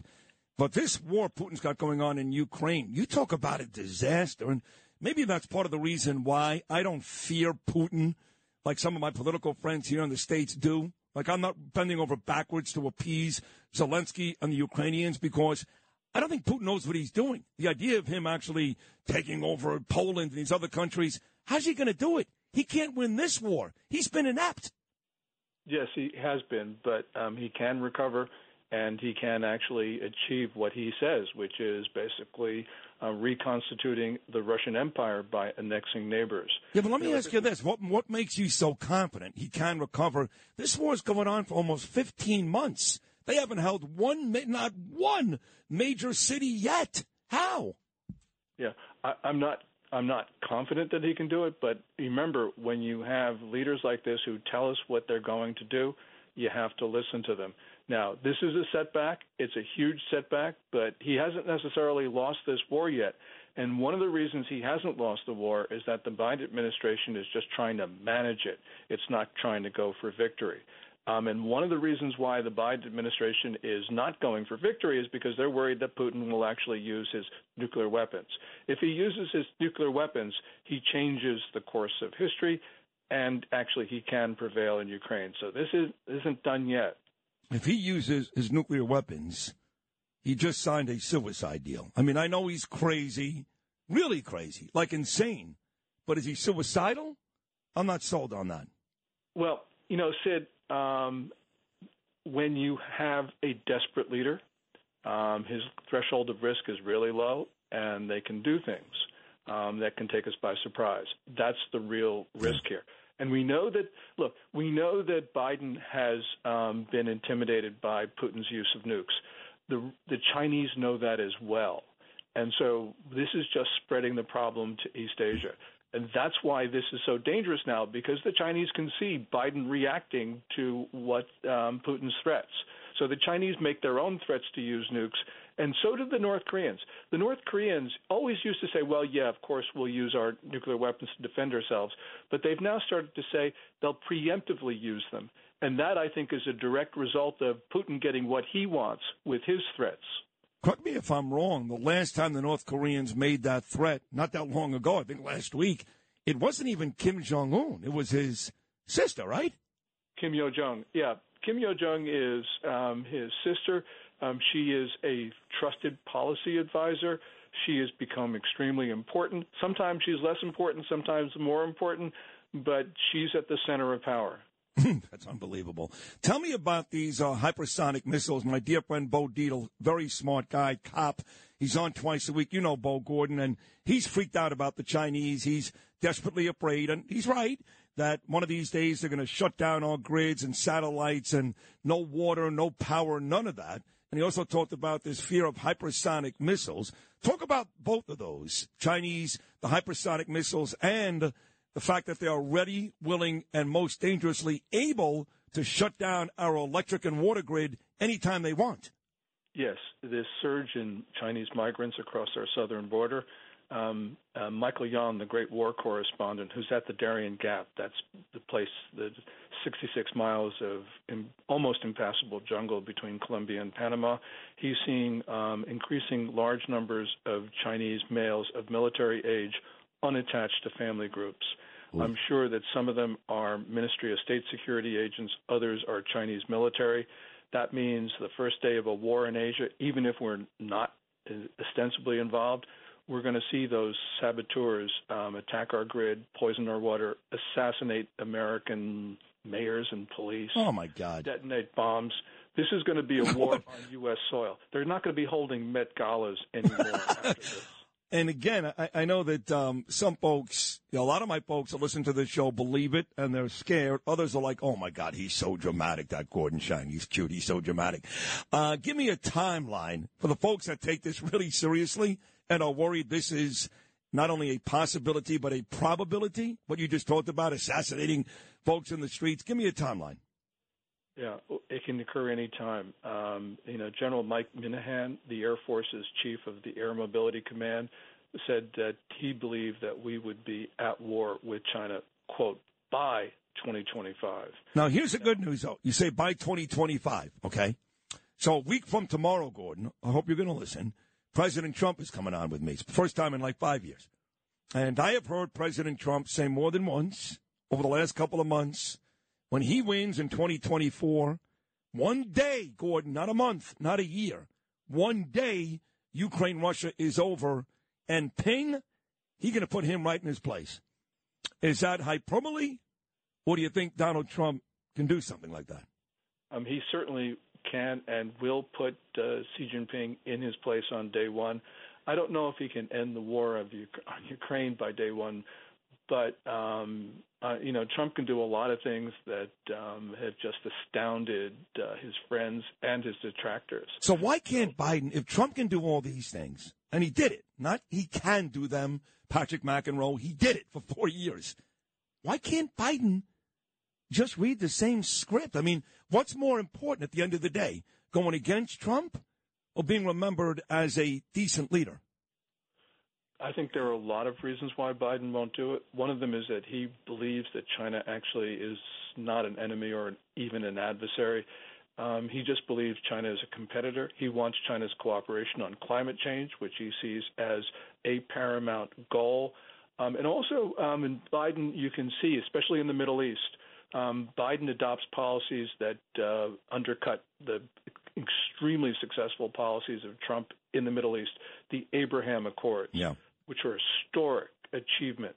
Just Biden wants to just say, well, I'm not Trump, and so I'm going to do everything opposite. Right. The Trump supporters say two things about Biden. One is, like you just said, yes, anything Trump did well, he's going to look to ruin it. And secondly, he's compromised. Bottom line, Hunter Biden. I mean, this is about to, the S is about to hit the fan here, Gordon. These House Republicans, they're going after Hunter. Some think there'll be an indictment sometime soon. Maybe not on all these real charges, something small, but we know China, Russia, Ukraine, the Bidens had their hands in all these countries.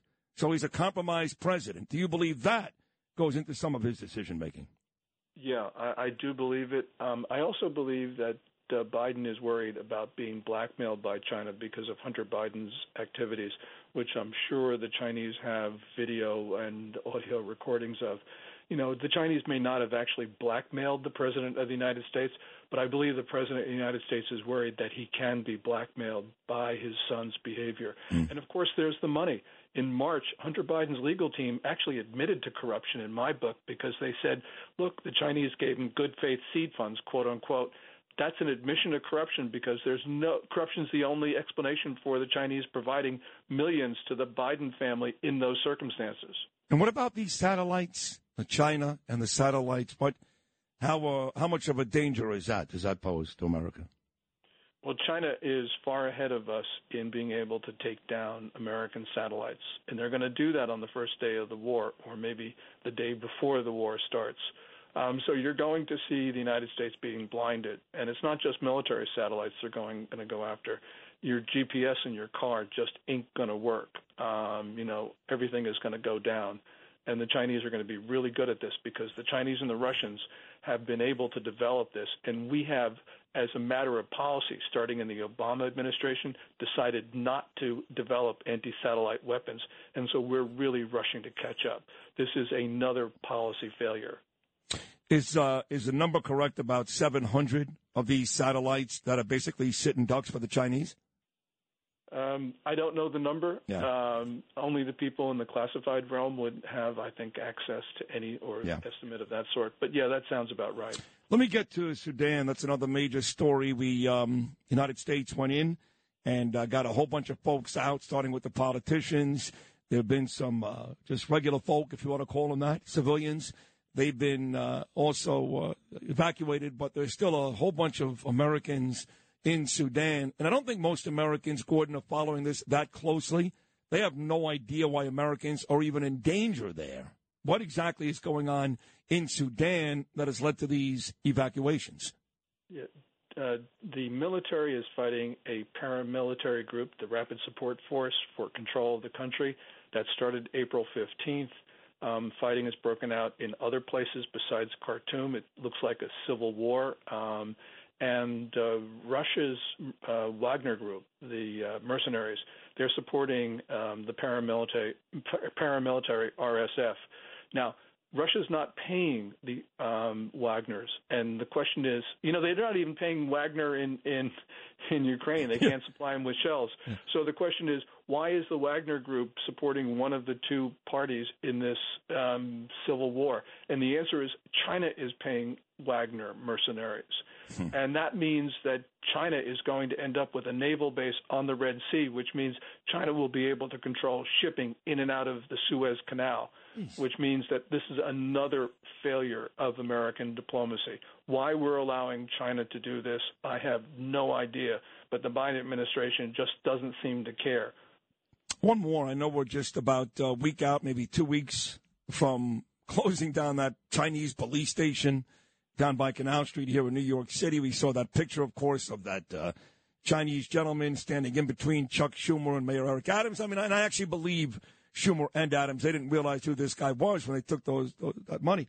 But more importantly, the police station was closed down, but we know that wasn't the only one. So where do you think that problem lies? Well, the problem lies, and this is not just Biden, but it is Biden. It goes back to Obama, maybe even Bush. We've allowed Chinese Ministry of State Security agents and Chinese consular officials to grossly violate our sovereignty. We've allowed the MSS agents to commit crimes without punishment. So, of course, the Chinese felt they could open up formal police stations on our soil. So this is a failure of leadership. It's bipartisan, liberals and conservatives, Republicans and Democrats. But Biden knows about the 6 other police stations. He hasn't closed them down. And the question is, why did we not learn of any of these police stations from the FBI or Biden? We learned them from Safeguard Defenders, a Spanish-based NGO. We learned it from the New York Post. Instead of the FBI, maybe we should be supporting the New York Post. Hey, listen, they've broken every big story. Miranda Devine and Michael Goodwin, whether it's, overnight flights to airports in New York City, the migrants, Tony Bobulinski, Hunter Biden, seems Devine, Goodwin, the New York Post break all these. So on the way out, we've discussed the Sudan, we've discussed Russia, China, the Ukraine, North Korea, all these countries. Is there maybe Saudi Arabia, is there somebody else out there right now that Americans, politicians, and civilians should be keeping their eyes on that could, in fact, pose a major issue for the United States not too far down the road? Morocco and Algeria. Really? Morocco is American friend probably the first country that diplomatically recognized the United States. China and Russia are supporting Algeria in their attempts to break apart Morocco. Morocco signed one of those Abraham Accords. We gave promises to Rabat in order to do that, and the Biden administration is not honoring those promises to Morocco, our great friend. Again, this is we're going to lose another country. Forget about Saudi Arabia, forget about Brazil, forget about France. We're about to lose the country that controls the western mouth to the Mediterranean. So, and by the way, Sid, I believe Schumer doesn't know about it, but Eric Adams has a lot of Chinese connections. They're very smelly. Some of them are communist connections. So Eric Adams in that photograph with the guy who got arrested for the Chinese police station, that ain't any coincidence. New Yorkers should be really pissed about that.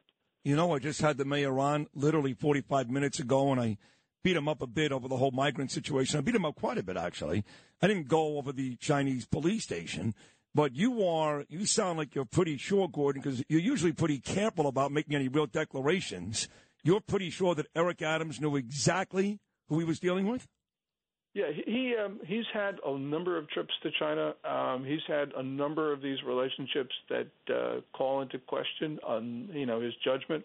And what I'm saying is that New Yorkers should be spending a lot more time looking at Eric Adams' relationship with China. Schumer has always been anti-China. So, he's in a photo. He has no idea what's going on. But Eric Adams, he should have known what's going on. And so, therefore, this is a very different issue, Schumer versus Eric Adams. Interesting. Hey, as always, Gordon, the information you provide is so valuable. You can't get it anyplace else. You're really that great. So thank you again for hopping on this morning. Something tells me, Gordo, we're going to do this again very, very soon. What do you think? Yeah.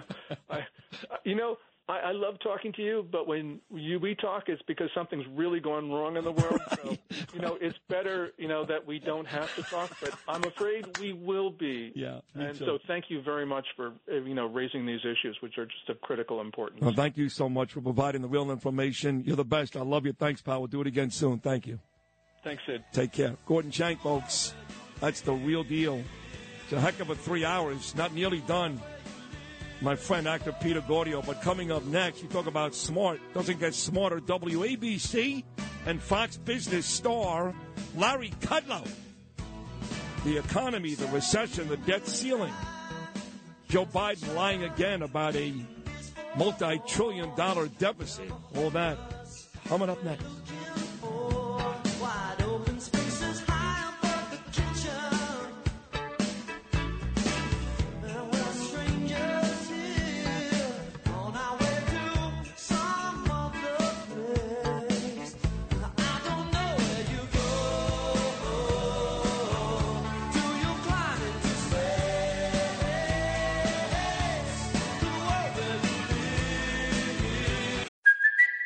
It's Kaylee Cuoco for Priceline. Ready to go to your happy place for a happy price? Well, why didn't you say so? Just download the Priceline app right now and save up to 60% on hotels. So whether it's Cousin Kevin's Kazoo Concert in Kansas City, go Kevin, or Becky's Bachelorette Bash in Bermuda, you never have to miss a trip ever again. So download the Priceline app today. Your savings are waiting. Go to your happy place for a happy price. Go to your happy price, Priceline. This is Sid and Friends in the Morning. Entertaining and informative. Oh, you're my best friend. 77 WABC. In my first 2 years, we cut the deficit $1.7 billion into trillion dollars. Not billion, $1 trillion in less than 2 years.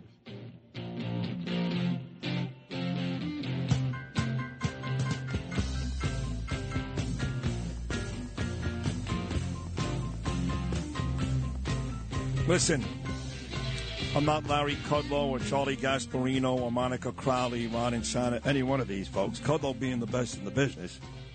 Kudlow does a tremendous show on this station. Great show, 10 to 1 every Saturday. And, of course, I love his TV show, 4 p.m., Fox Business every day. But he could tell me, it sounds like the president is lying. I don't know of any president in the not-so-distant past that has cut the deficit by nearly $2 trillion, especially this one. But maybe he's not lying.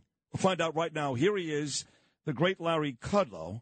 Larry, Biden contends he's cut the deficit by nearly $2 trillion. Huh? There's the answer I thought I would get. I know. I mean, the Washington Post guy, who's really a lefty, has given him like a lifetime 10 Pinocchios. I mean, as far as I know, not only has he not cut the deficit, right? Not only has he not cut the deficit nearly $2 trillion, but, and again, you're the economist, not me, he's added to the deficit, yes? Yeah. Oh, my God, yes. I mean, this year alone, fiscal year 23, the deficit's going to come in. Actually, it's going to come in close to $2 trillion.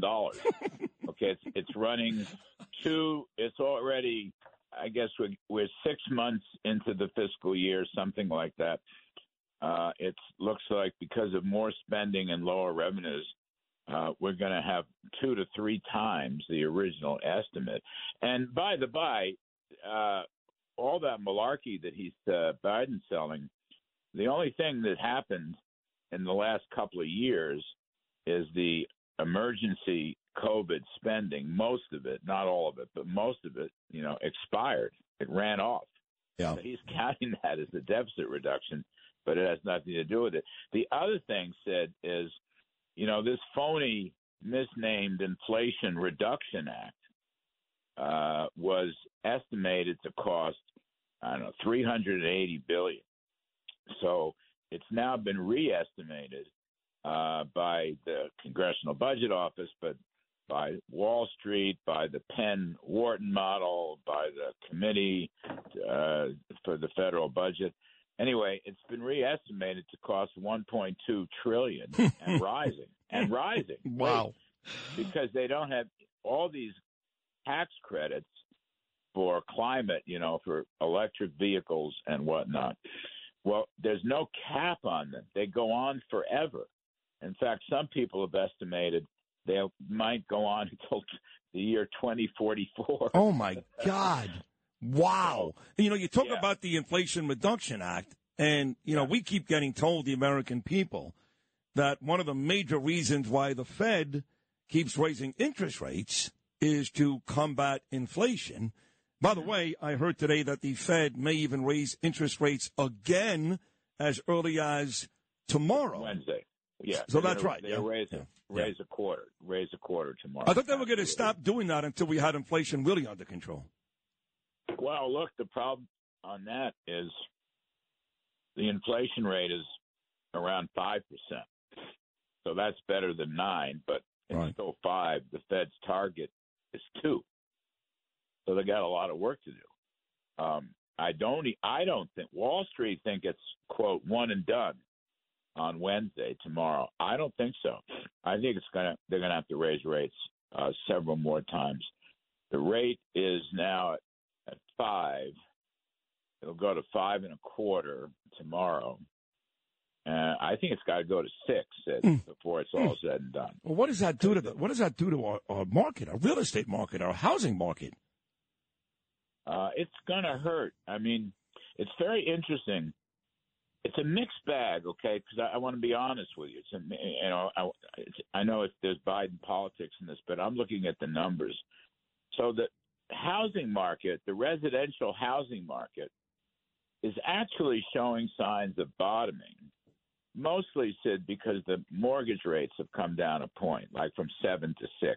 I'm rounding here, but 7% to 6%. So there's some evidence of a bottom. The one that's really hurting is the commercial real estate market. And a lot of that is office buildings because people have not come back to work. Right. Okay. They're still out, trying to work from home. And you read like Jamie Dimon and Elon Musk and others want their employees to get in the office, but it's not happening. No. And you got a lot of empty buildings. Yep. Right? I did, especially here in New York City. You mentioned Jamie Dimon. Jamie Dimon on record just yesterday, Larry Kudlow, the great Larry Kudlow, 10 to 1 Saturdays, 4 p.m., Fox Business, a tremendous television show. Jamie Dimon just yesterday saying that the American banking system has never been healthier. Is that true? Oh, God. This is another laugher. Look, I don't, these mid-sized regional banks, I mean, this guy, Kevin O'Leary, the Shark Tank guy? Love him. Love him. Yeah. Me too. Right. He was just on. I mean, he's an old pal of mine. He was on our show again yesterday, last night. And, I saw. Yep. I know Jamie Dimon's buying First Republic, and it's a lousy buy, really, a lousy buy. And it's going to cost him a lot of money, and it's going to cost the taxpayers a lot of money because the FDIC has got to pony up to cover all the depositors. I don't know why he's buying these banks. I mean, they're not good banks. They're not even necessary banks. I mean, it's a funny thing. It's like mid-size. So think of this. Small, honest, small banks, like local community banks, well under $100 billion, way under $100 billion in footings assets. You need them because a lot of these rural communities don't have any bank loans, and they have businesses, small businesses. Then you have, of course, the big banks, the J.P. Morgans and the Bank of America, Wells Fargo. Okay, of course you need them because they're the mainstay of the banking system.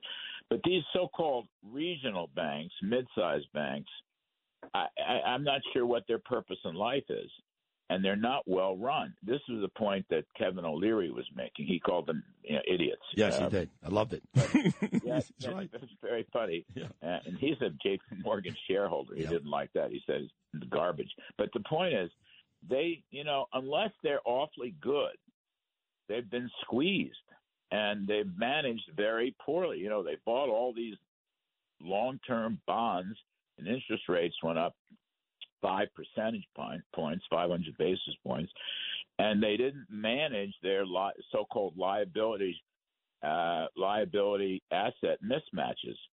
So, in other words, they didn't finance the bonds properly, right. And they weren't prepared for rising rates. Yep. And they should have been prepared. Yes. Okay. All you have to do is read the Wall Street Journal, for Christ's sake. You don't need an economics department. Right. You could read the New York Post. I mean, everybody knew rates are going up a lot, but these banks didn't prepare for them. And also, there's a lot of insider stuff going on. Like the Silicon Valley Bank. I mean, this was a rogue bank. This is run by left wingers. The board of directors are all Hillary Clinton and Obama fundraisers. They're all climate change fanatics. Yeah. And the other thing that's awful is the Federal Reserve itself, like this woman that runs the San Francisco Federal Reserve Bank, okay, Mary Daly, she's a big lefty. She's a big climate change nut. She's into DEI, equity and inclusiveness, so forth, diversification. And so anyway, my point is the bank examiners didn't examine. They didn't do their job. Yeah, bottom line. And That's now, this other guy from the Fed, the new guy, Biden's guy, his name is Barr. He's the vice chairman of the Fed. So he says, well, we need more regulations. No, we don't. We need bank examiners to do their damn job. And then, of course, he blames Trump. Well, they blame Trump for everything. It's incredible. I do want to get to Janet Yellen. Rained. Yeah, it rained. It's Trump's fault, exactly. Rained last weekend. Okay? It was Trump's fault. I know. Understand that? Trump's fault. I know. He's going to join me, by the way, coming up a week from tomorrow. 8 mornings, Donald Trump will be here for 15 minutes. I do want to get to Janet Yellen. She basically set herself on fire yesterday and yelling and screaming that if we don't get this debt ceiling thing worked out by June the 1st, then we're all going to die, basically. So now we got this big meeting. Biden and McCarthy agreed. It'll be Biden, Schumer, and Jeffries on the left, McConnell and McCarthy on the right. I know the House passed something last week, but they also want to try to reduce spending. Not sure how that works. Just tell me this, Larry. Are you confident with this meeting of 5 that they'll get past this? And if they don't, how bad could it get? Well, look, this is the so-called four corners. The 2 leaders in the House, the 2 leaders in the Senate, and then the president, each of them. We went through this when I was in the Trump administration. This is kind of a BS meeting. Nothing's going to happen in this meeting. Nothing. There'll be a lot of finger pointing, a lot of politics.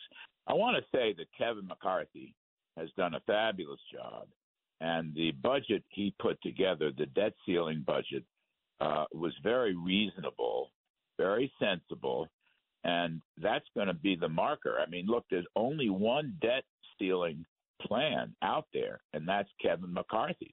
The others are just blathering about, it's MAGA and it's wacko. It's not MAGA and it's not wacko. No, I know that, but people who aren't as smart as you. A lot of sense. No, but people with economics, especially, Larry, people are not that smart. It's a tough subject.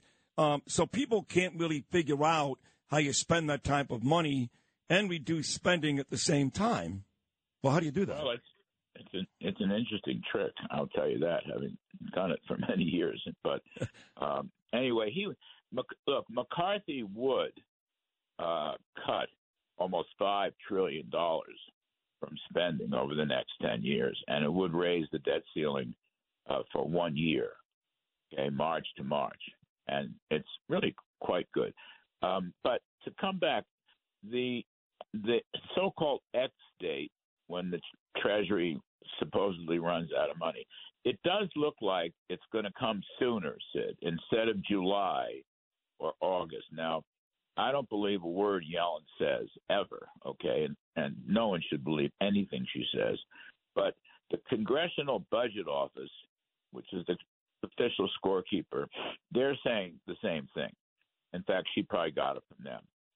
The reason being capital gains related revenues are way down and corporate tax revenues are way down. Now, we don't know individual personal tax receipts, but it looks like the April tax date come in short. So the X date, no one knows what the specific date is, but it may come in June, okay, instead of July or August. So these guys had to get their act together. And what's going to happen here, I think, is basically Biden has got to negotiate with McCarthy. McCarthy holds the trump cards right now. He's got the whip hand because he put out a budget and passed the House, and the White House didn't expect this. They downplayed McCarthy. They were wrong. In fact, McCarthy's done two bills. One of them is an energy bill to reopen the fossil fuel spigots, and the other one's this debt ceiling budget reform bill. So he's got the cards, okay? He's got, his opening bid was 1-0 Trump. He got, 18 to 20 points in bridge, and they're going to have to deal with that. Chuck Schumer can blather on as much as he wants, but unless they come up with a product. But the Senate will not come up with a product. Not going to happen, right? Never.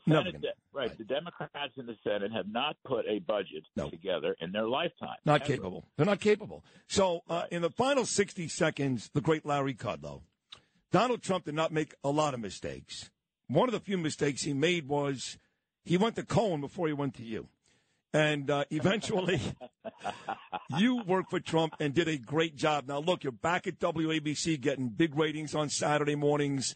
Fox Business. Oh, new numbers coming in pretty good. Yeah, you're doing great. I'm not sure why, but they are. Oh, you know why. You're great. You're brilliant. You're great. And by the way, I spent 3 years as his economic advisor and loved it. I want to tell you that, Sid. No, that's why the question was going to be, with as well as you're doing at WABC and Fox Business, because you love those 3 years, if Trump wins again in 2024 and calls Larry Kudlow, how long before you're at Kennedy Airport? On your way to D.C. I always take the Acela. That is a great answer. I'll take the train. Sid, I got to tell you something. I've been with God's grace, I've been sober for 28 years. All right. And what you learn in the 12-step program is you take life a day at a time. Yep. A day at a time. That's true. I'm in the same program. I know. A minute at a time. Well, God bless. God bless. And I'm just saying that regarding the future, it's a day at a time. I love being back at the new WABC with John Katsimatidis and Margot. We all had dinner last night together. I mean, I just love it. I love being at Fox. They've treated me very well. With God's grace, the show's been a good success. I just love it. So that's what I'm doing every day. I'm going to do it today, and I'm going to do it tomorrow. And Sid, that's all I know. That works for me. You're a brilliant man, a great friend, a tremendous on-air personality, both on radio and TV. Continued success. Stay well. And thank you for coming on. It's always a big honor when you come on my show, Larry. Thank you. Listen, this 9:05 slot is wonderful because, I'm not an early riser. Right. This is yours from now on, okay, Larry? I do want. All right, thank you, buddy. Dustin's called me about 7:30 and all this stuff, and I'm going, yeah, really? He won't do it again, I promise you, Larry. Great job. All right, buddy. You're terrific. You're the king. Thank you very much. Thank you. Right. The absolute best, Larry Kudlow, 10 a.m. to 1 p.m. He gets big numbers every Saturday morning, and, of course, 4 p.m. every weekday afternoon on Fox Business. That is the smartest show on TV. Trust me. Especially now that Tucker's gone. That is the smartest show on TV. Take a short break. Peter Cordio, great friend, terrific actor, Gravesend, Bronx Tale, many others. He going to hop on, we'll play a game, all that. Stick around. Tuesday with Sid.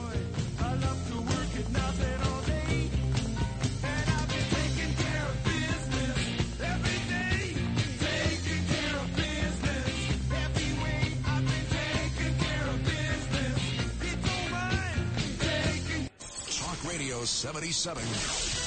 WABC. This episode is brought to you by Shopify. Whether you're selling a little or a lot, Shopify helps you do your thing, however you cha-ching. From the launch your online shop stage, all the way to the we just hit 1 million orders stage. No matter what stage you're in, Shopify's there to help you grow. Sign up for a $1 per month trial period at shopify.com/special offer, all lowercase. That's shopify.com/special offer. Entertaining and informative. This is Sid and Friends in the Morning. 77 WABC.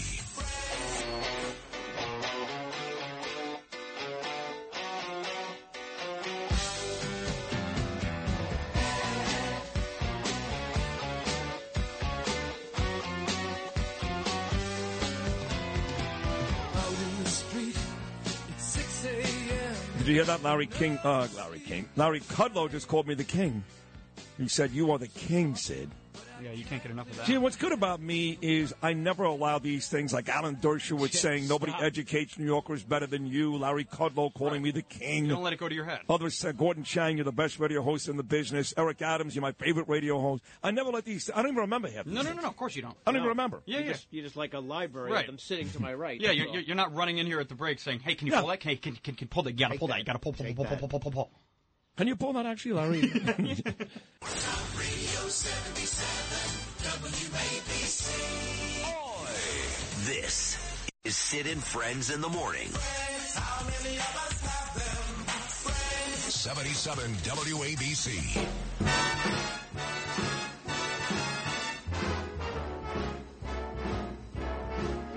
How lucky can one guy be? I kissed her and she kissed me. Vinny Viola's horse, Forte, the morning favorite to win the Kentucky Derby Saturday. 5-2 right now. Drew the post position 15 yesterday. So I think we'll talk to Dick Girardi on Friday. Dick is the long-time voice. I think he's done the last, 40 Kentucky Derbies, the Preakness, the Belmont. Comes on with me every year. So I think we'll talk to Dick on Friday and handicap this race. My friend Vinny Viola, whose Florida Panthers shocked the world by beating the Boston Bruins, is in Toronto tonight for Game 1, Panthers Maple Leafs. And then I think Thursday or Friday, he'll fly out to Lexington, watch his horse go through the morning workout. And then Saturday, of course, is the Kentucky Derby. Not a bad life if you can get it. My next guest is a dear, dear friend, really one of my best friends, really is. And I'm doing this TV show, Gravesend. You guys know that. Season 2 is going to come out one of these days. I filmed my first scene for Season 2 over 2 years ago with Andrew Dice Clay down in Miami, but it's been a great couple of years with all these guys. William DeMeo, certainly Chris Marmondo, and a very talented cast. Some very well-known people like Chaz Palminteri and Vinny Pastore and Chuck Zito and Paul Ben Victor and who's the girl that plays the nanny? She's kind of cute. She's in it too. And there's a whole bunch of people, Fran Drescher, that's right.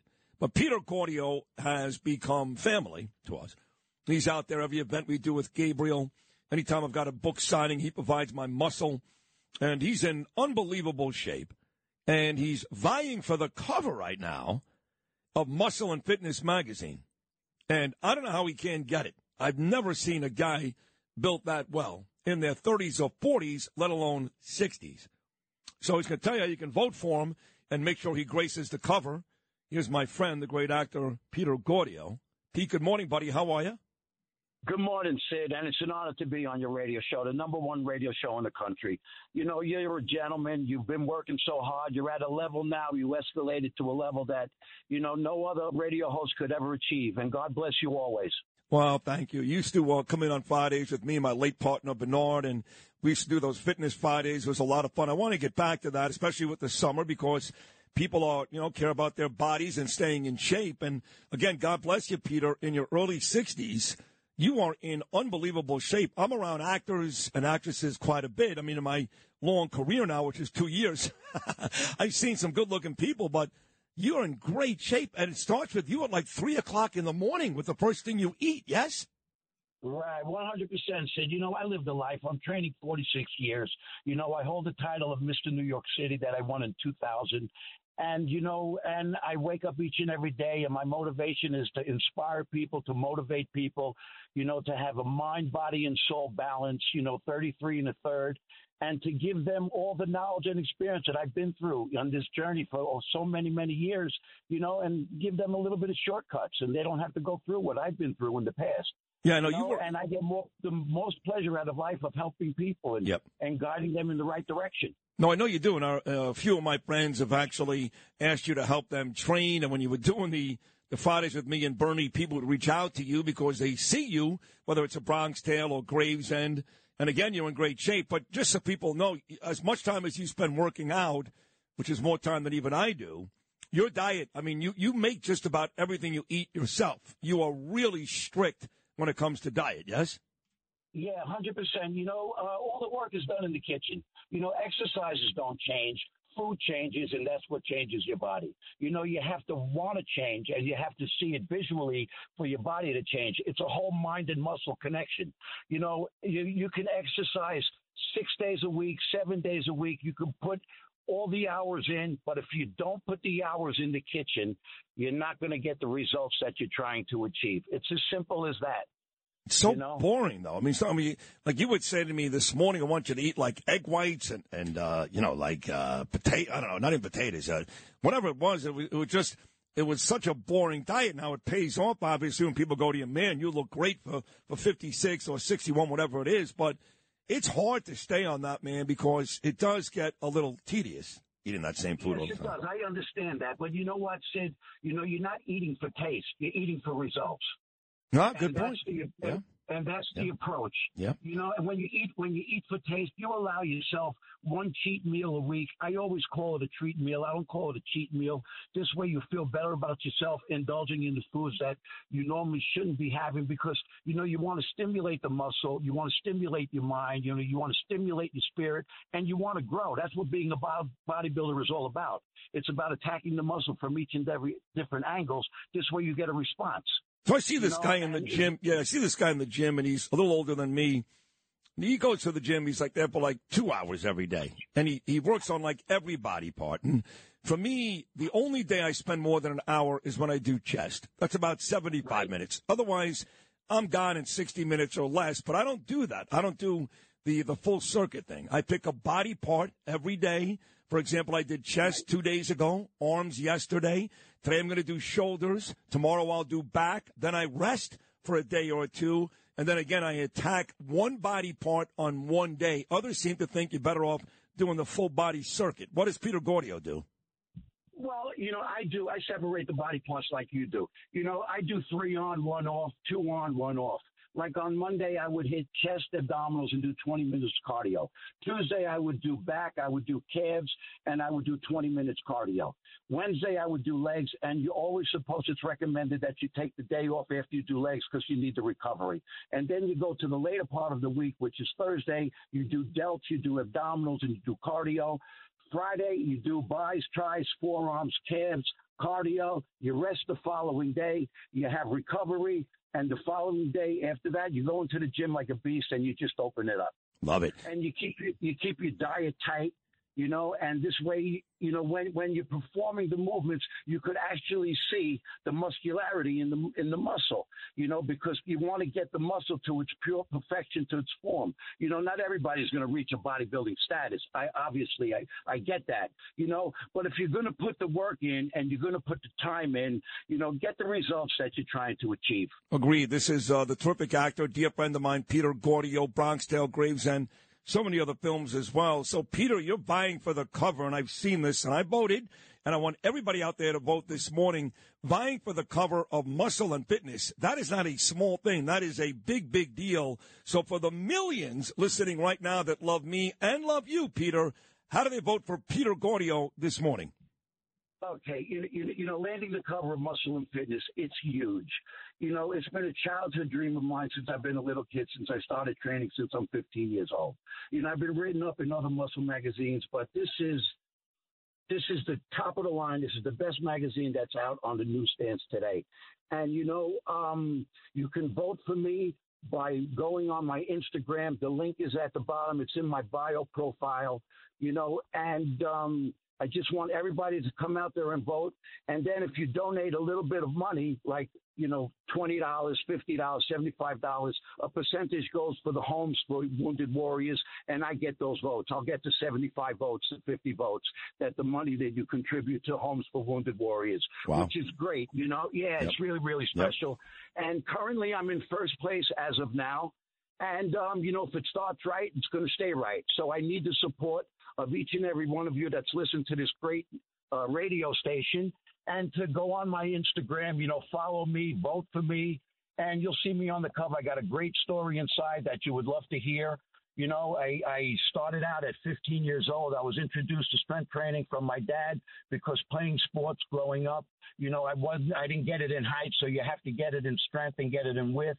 And then now when you perform the sports and when you're a lot more stronger, you move a lot further in the sport that you're trying to play in.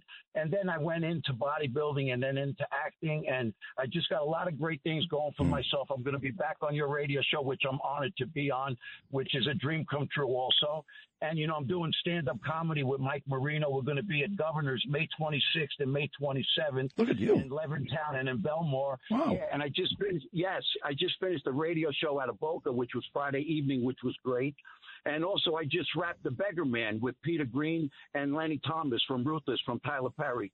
So I got a lot of great things going out there. I got a great story to tell everyone. And just vote for me for the cover.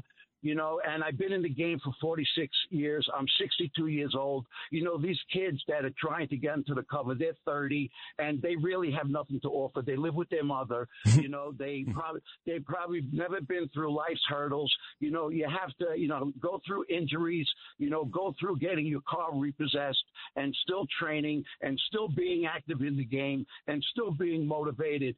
And, you know, it just means everything for me to win this title. Well, you're going to win it.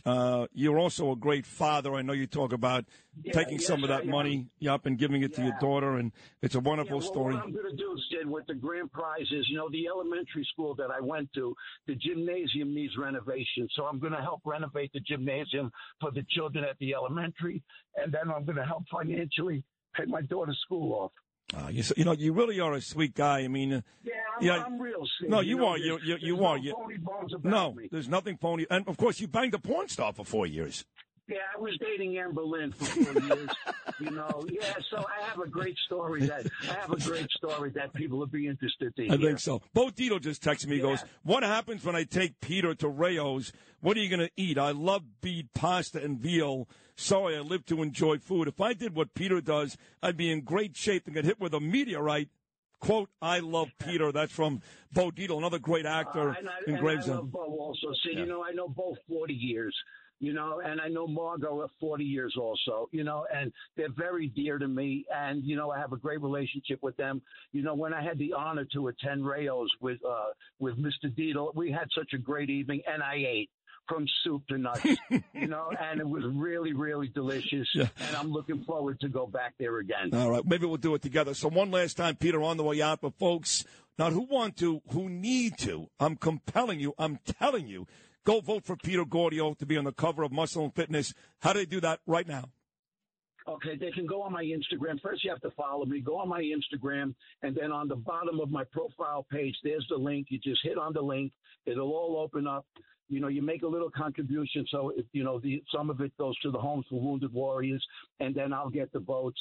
And next Thursday, May 11th at 7 p.m., you know, is the deadline. So you could vote daily, which I truly would appreciate it.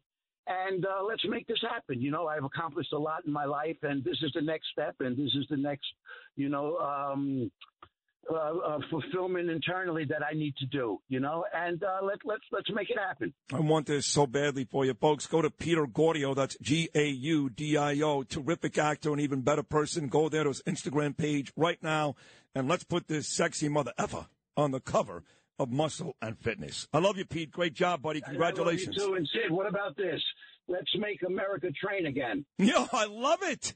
You got to do it. You got to do it in a red hat because Megyn Kelly walked around yesterday in a red hat that said, "Let's make women great again," and they were busting her chops. You got to make the hat red. I love that motto. It's great. I love it. Make America train again. All right. I love it, ladies and gentlemen. That's the great Peter Gordio. I love you. I love you too. Always. Thank you. There he is, terrific actor. He plays Rocco in Gravesend. He's Rocco. I'm Dave Busco. Coming to a TV near you. All right, we'll come back and wrap things up. What a terrific show, folks. Sid and Friends in the morning. Coming right back. Beautiful, I've sun shining up to spread. It's just like the fella said. Tell me quick, ain't love a kick. Boy, this is Sid and Friends in the morning. 77 WABC.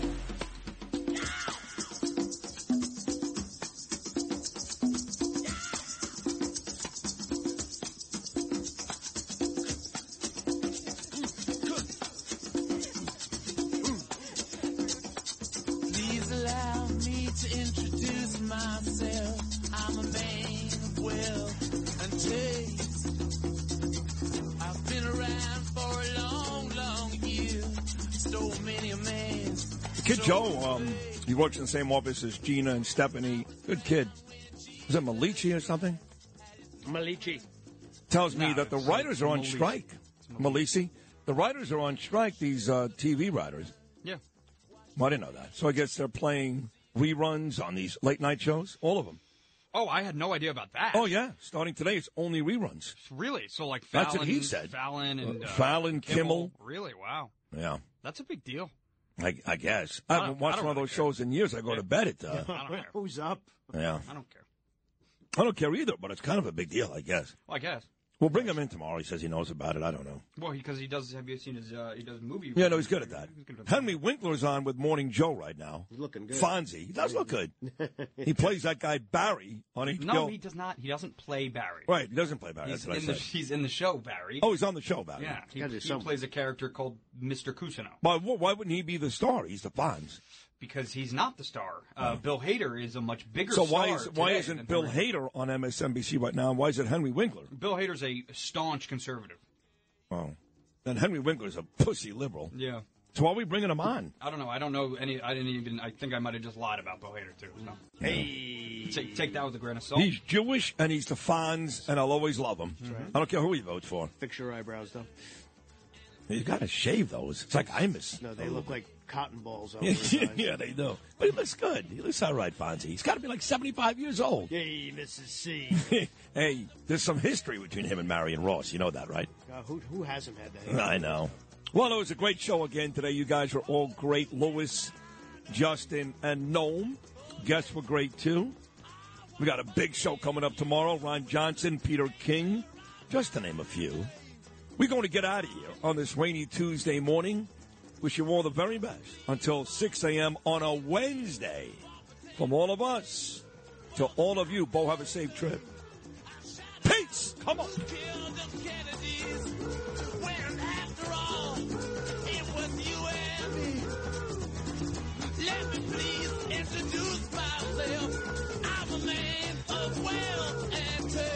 This is Greg Kelly for Priority Gold. What does it mean to be America's precious metals dealer? It means that you're in touch with the hearts and minds of those who love this country, value our freedom, and want to protect the future. Priority Gold is that precious metals dealer. They've helped thousands of Americans back their retirement with solid gold and silver. Call Priority Gold at 888-506-6439. Receive free shipping, free storage, a free investment guide, and one of the best purchase experiences in the industry. Call now or go to PriorityGold.com.